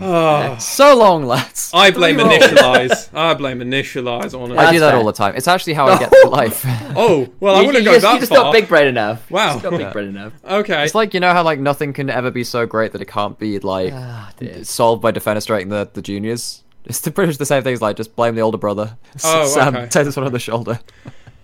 Well, I'm older than both of you, technically, aren't I? Well, right? Yeah. And me and I think so, Me yeah, and Sam yeah, I share agree. birthdays very near each other, so I. So, Sam's 95. What are you? Oh no, I'm 94. Yeah, I'm the old man here. Yeah, okay. Oh, God, I'm wicked. on Okay, much well, fun, man. I can go first if you want. Yeah, as yeah, the yeah. youngest. Let Go for it. the youngest go first. I think that Gang brought some really much needed playmaking to his role this week, and I think that honestly, it's really a breath of fresh air to have someone on this list which isn't Reiner for me too. I think that Or his Proud. team, particularly the CGA game, well, Proud's a good one too. That's a good one, but I I'd think agree that with you, Gang, though. I think that Gang. On 2 very different champions doing 2 very different things, held backlines accountable in a meta where it is so important to do so. Yeah, his team could not be in the position they were in without him. That's why he's my MVP. Fair enough. I'll go next if you don't mind. Initialize. Yeah, go for it, man. Pyrion played 2 completely different champions. Wait, that's the same argument that you just used for Gang. He played 2 completely different champions in his role where you normally only play 1 or 2 kind of ways, but he was like, now I'm going to play tank set mid versus Arya and nullify him in a completely different way, and he's also not going to get to counterpick the way he thinks he's going to get to counterpick, because he thinks he's going against the Silas. Surprise! You're not. Lost lane. Win game for Sengoku. Then he also gets to play Zoe. And if it wasn't for him rotating in the first 5 minutes of this fucking game, I don't know if Sengoku win. I'm genuinely not sure. That game becomes very different after. He trades the 1-for-1, makes it very difficult. Ace, bless his heart, he didn't rotate around to maybe try and pick up something else. So that's a problem. And a thing that I hope management and coaches looked at and were like, you should have rotated. We might have been able to get a 2-for-1 here. Game might go in our favour. In all fairness, Pyrion did it, rotated, kept them in this game, and then basically hard won his lane. And yeah, he played flawlessly. I'm really happy with Pyrion, and I like this if this is where we're going into playoffs, because this means very exciting things. No. Initialize. Similar argument in some ways to you guys. You had Weird. 2 very different playstyles in terms of you had one game where you were the win condition focused and also kind of like a split pushing hard carry champion versus what was effectively a bruiser front game. He played exceptionally well in both. It's also he won lane really heavily in both. And like it was just also a real return to form in terms of playing to the win conditions in a really, really smart way. The Camille was permanently set up really well with the Galio and stuff, but like that was playing for the win conditions really well, finding his way onto the Camille as well when he were getting to the team fights. News, especially, or not sort of finding a way onto the Caitlyn, rather, was the right phrase I was looking for. Especially when it was like Art was looking to do some big DPS in around a dragon fight, like he managed to fly over a wall and get onto the Caitlyn, get her in the Cancel Hextech the Night Calvin there. Yeah, that kind of thing where I go, okay, more than just actually playing the lane well, you're playing the win conditions later on well. Same with the Volibear, it's like, okay, my job here is to make sure Arya gets to do Jackal. I will jump over the Emperor's Divide every time, take him out of a team fight, find a teleport flank, run the Aphelios down. It's like, okay, good laning phase, 2 different styles of champion, plays to the late game win condition. And so pretty much the same argument for 3 different players. And honestly, I can't fault you guys for your picks either. I kind of roll the dice on it a little bit, and it's like, yeah, Gang really punished some. Yeah, no. Gang played all 3 of these good. picks. Abby played really good. Tyrion played really good. Really good. I think we all picked really good players for once, and normally this is probably the closest for an overall MVP of a week that we've probably had in a while. Yeah, in a long time, in recent memory. Yeah, it's normally not been this varied. It's normally been one player, and we're like, a few weeks ago before Super Week, we were like, yeah, it's just Reiner and Reiner or Boogie. That's it. Figure it out. We'll flip coins and we'll figure it out. I mean, mid-split MVP definitely belongs to one of those 2. But if definitely. playoffs goes super wacky, who the fuck knows? I mean, like, I'll add in that obviously there's a certain amount of, like, personal bias there because, like, it was, like, so satisfying to see him come back to form. So, like, there was a certain amount of that for me as well. I was like, thank God he's back to actually being good. Like, that was in there too, don't get me wrong. But, you know. And you're allowed to do that, obviously. Yeah. So, but even so, I think it was a good performance out of a number of players this week who all deserve an MVP shout-out. And no V3 members for, I believe, the first time of us doing our Players of the Week, which is... Well, very true. Very true. I believe it actually is, because V3, even though I think when they went 1-1 a few weeks ago versus CGA, I think we still nominated a member of V3, so that's a lot to go. Gentlemen, though, it's question time. And we have been given a question and a statement, which isn't really a question, but I'll still cover it anyway. I feel like we might as well. But chips are tasty. Hello, welcome back to the question section. Chips are tasty. They are Chips indeed. are tasty. They really are. I still want to know what type of chips they're talking about. Yeah. We're British here, so it's going to be actual chips. Or poker chips. That's the problem. Don't eat those, especially with all the germs that are on them. Really don't put those in your mouth. The poker chips would no. Oh no. Yeah, the amount of times they've been touched. Yeah. He asked, or they asked the question: bets on how quickly DFM will speedrun every team in playoffs. I'll give you 20. No, I'll give you 1 to 20. Not good odds. Not good odds. Yeah, this is my problem. You know what I was saying about so if they win round 1, because either way, okay. If they face they need CGA, to do tiebreaker. Yeah, they need to do tiebreaker. That's one thing. And like, okay, what are the odds they beat the other teams in their bracket? So you think that's CGA, the Hawks, and Burning Core. You know, we were saying that in the podcast or 2 ago, right? And it was, okay, so the tiebreaker will be very telling, but even then, a best of 5 is very different to a best of 1, and still an unknown quantity for the Hawks. If they face them, kind of awkward. Yeah. Burning Core, yeah, they probably beat them in current form, don't get me wrong. But then CGA, when CGA have side selection for 3 out of the 5 games, that's not going to be a speed run, that's going to be 5 games. That's going to be 5 games. It's going to be all over the place, there's going to be coin flips everywhere. It's not going to be speed run. There's a good chance they go out in round 2 if they don't face CGA in round 1. And there's also a chance, in my eyes, they could just lose to the Hawks or Burning Core, depending on how things go. The Hawks both Hawks and Burning Core have players on their team who we've outright said are, I believe, are close to overall MVP or have definitely been in their role for MVP of a week. Ray Farkey once, proud, have each well-deserved earned spots there. Yeah. They have 2 other members on their team. We're not going to talk about them at the moment. We're trying to big up these teams at the moment. The Hawks have the same thing with how they've been performing recently, and CGA will be a best of 5 in my eyes. But we haven't heard from the DFM fan himself. Go on. So I agree with you guys, generally speaking. For Chips Arte, so if I take this and say, okay, so if DFM were to do it, so like I would say, like if, and there is a world where basically week 7 is the form we're going to get DFM in. And they are consistently there. They've sorted what they want to do. where like everything is golden.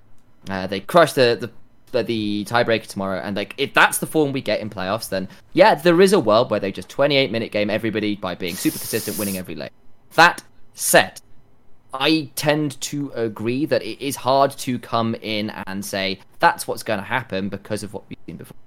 Then again, Also, this is a team who's done it before. There's a lot of experience, there's a lot of talent, a lot of great teaching form. If week 7 is the form we're getting in as well, they're on decent form. Like, there is a world where all that comes in and they just get to speedrun everybody because they've just hit back where they need. Just remember, last playoffs, they didn't have a single 3-0 series. They went 3-2, 3-1, 3-1. Now I have to say, DFM, they were further ahead of their competition in the 2-3-1s they had against V3 and then Sengoku than they are against these current teams right now. I think that they are close. They can't give a loss up. They can't give a loss up. They could when they were on the upper bracket. They're not there. And that's another important thing. We saw DFM, when they came into playoffs last round, they lost to Sengoku in a best of 5. And then... Had to recover. Then patch recover, huge change, and something we're going to talk about in our next podcast because we have questions. But DFM came back on the new patch and just looked reinvigorated and destructive. They didn't start out playoffs like that, even though they were the favourites going in, and they had side selection as well. So I'm a little bit hesitant on them. So I'll throw this in. If we see tomorrow, in a few hours, if we see that, relative to this podcast recording, by the way, guys, this comes out post the results. But if we see DFM come in tomorrow, crush the Hawks, it's like, okay, we've had 3 games, like it's not a flash in the pan, they're on form. You can start to give credence to the fans and stuff and say, okay, maybe we do see the Cloud9 gauntlet run, the SKT gauntlet run, the G2 gauntlet runs. Oh, we could. Where these guys come into playoffs and just do what these teams do. Yeah, but Sam, there is a word with that. Remember the C9 gauntlet run was... It was a 3-1 final. That's content. Oh, come on, yeah. But yes, you're absolutely... Again, I'm putting that out as kind of like the famous one rather than one that was...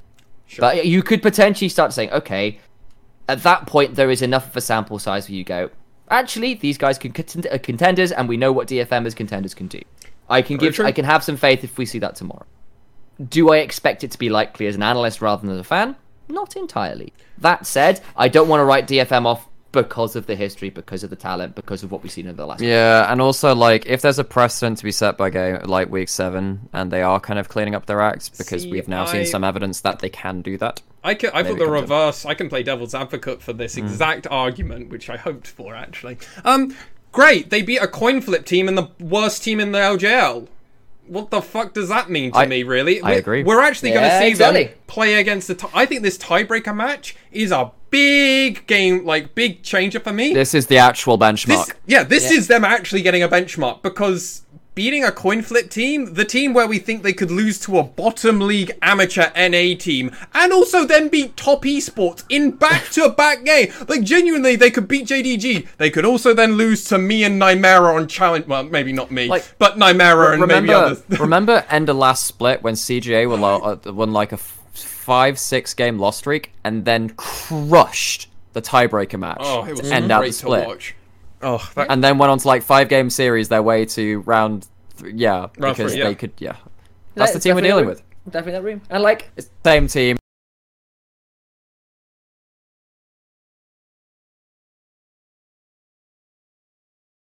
Nothing has changed about them.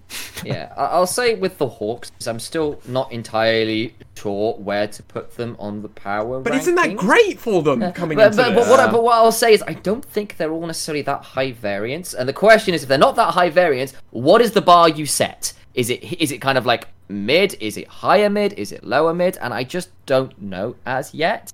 I still really worry about Aramik, though. And I also think that Honey, Ampu are in a similar position to, say, Archer and Ryanair, Gango and Grendel, where, like, actually these guys, if they get put behind, go behind with a big underline.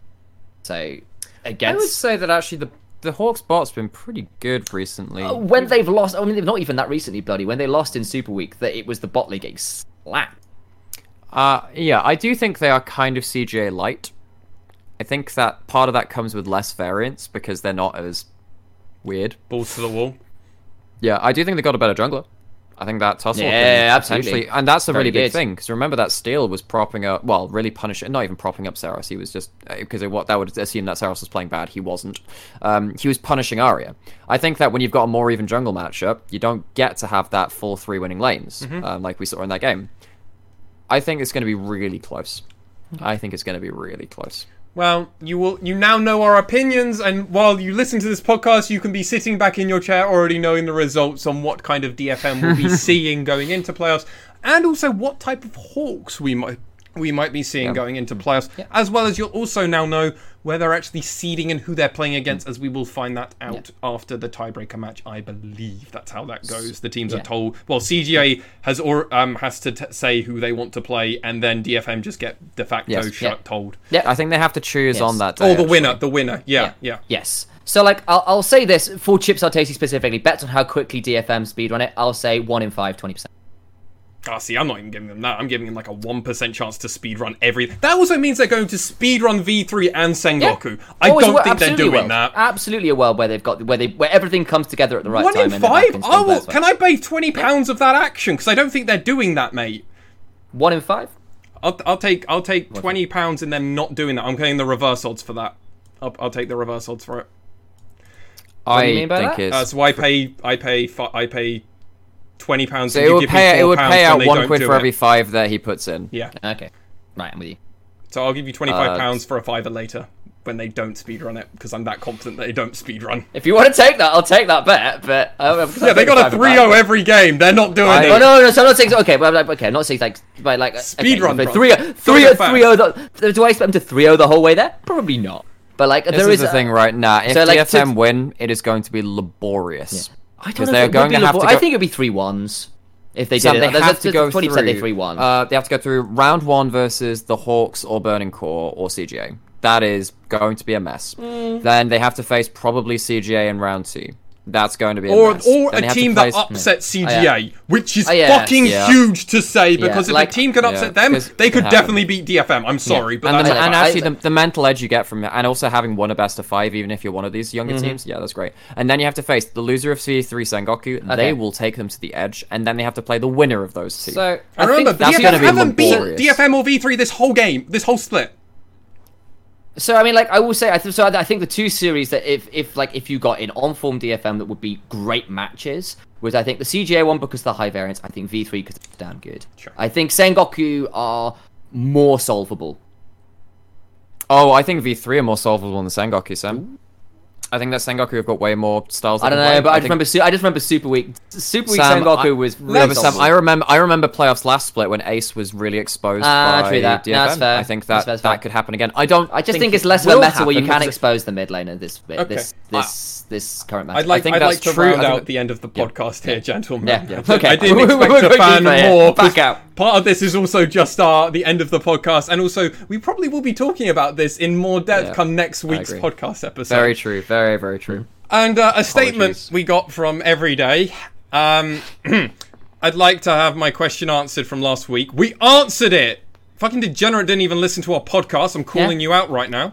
How wouldn't know. How does it feel being a less cool VCS English? Again, you're the worst version of wouldn't know. us, so I don't know what you're chatting about. Like again, I every day I know what. The problem is I wouldn't know because I'm not. So what I are you listen saying? to our podcast, I you don't. can't comprehend a world. Guys, I'm really sorry. You have forgotten one thing here. What did we forget? Maswam. This stuff right on the this- shelf. I might be letting the team down as far as the coolness, but then how does What? it feel if I get to keep my shrine to Ari, my Yeah. waifu, and the shining light in my life? It feels great. No, every we need day. a token Feels weed, great. Nymera. That's why we're better than them. True. Oh, it's Yeah, like like- it's the dynamic. We feel like- I actually. By giving the comparison of me being just so shit, and then you guys Makes being us look ultra better. Cool, it actually Yeah. makes us look better. Wow, No, it makes us all I look take it better. all back 'Cause they It don't still have feels that. great, They don't but we're have not that. actually. This is high level, cool. Cool. Hey, and we gotta stay on brand for our magnifying. shit. We gotta have a weeb somewhere in us. There you go. That's it. And you're not even an Token anime weeb. weeb anymore. You're just a fucking Ari weeb. Fuck that. That's Pretty much. nothing, mate. That's fine. This guy. Hang on, wait. I can be a hype man. I can defend any point. I'm a debater. I should have done debate class, but we didn't have that, sadly, and I think I've killed Initialize as well. Alright, well, maybe that answered Everyday's question in his own way by the scenes we've just witnessed. So, statements or Absolute actions? scenes. You take your... I mean, maybe he'll your listen pick, to the man. Take podcast your for pick. once. I mean, Can we end my misery? we at some can point? Initialize. Like- To recap, everybody, we've seen some ups and downs. We'll be covering we'll be actually covering that tiebreak matchup in a few moments coming into next week's episode, as we won't have any games to cover outside of the tiebreaker matchup, which we will cover, but it won't be super in depth for us to cover because one best of one game. What the fuck can you get out of that outside of minor analysis? And also a coin flip half the time. We'll be covering that live, so next episode we'll be doing more of a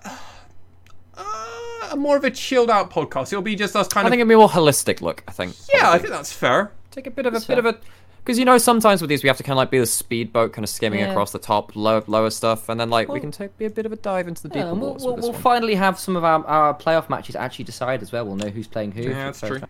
We could talk about that. But with that all said, gentlemen, let's round out the end of this podcast. Meaning, if you've gotten this far in this podcast and you'd like to know, all of our social media platforms are either below our faces, or you can find at Nymera, at Initialize with a 1, and at Mars1, no as L. well as also finding at the LJL Unofficial if you're interested in following our content and anything else. We do also stream all of the matches almost live, excluding certain things. Keep tuned to our Twitter and Discord, as we will be releasing updates and announcements regarding how we're going to be covering playoffs once we get that information fully and we can prepare ourselves. Potentially, we might have special guests and other things happening.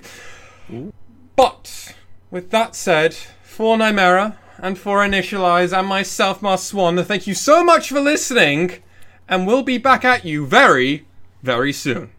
Matinee.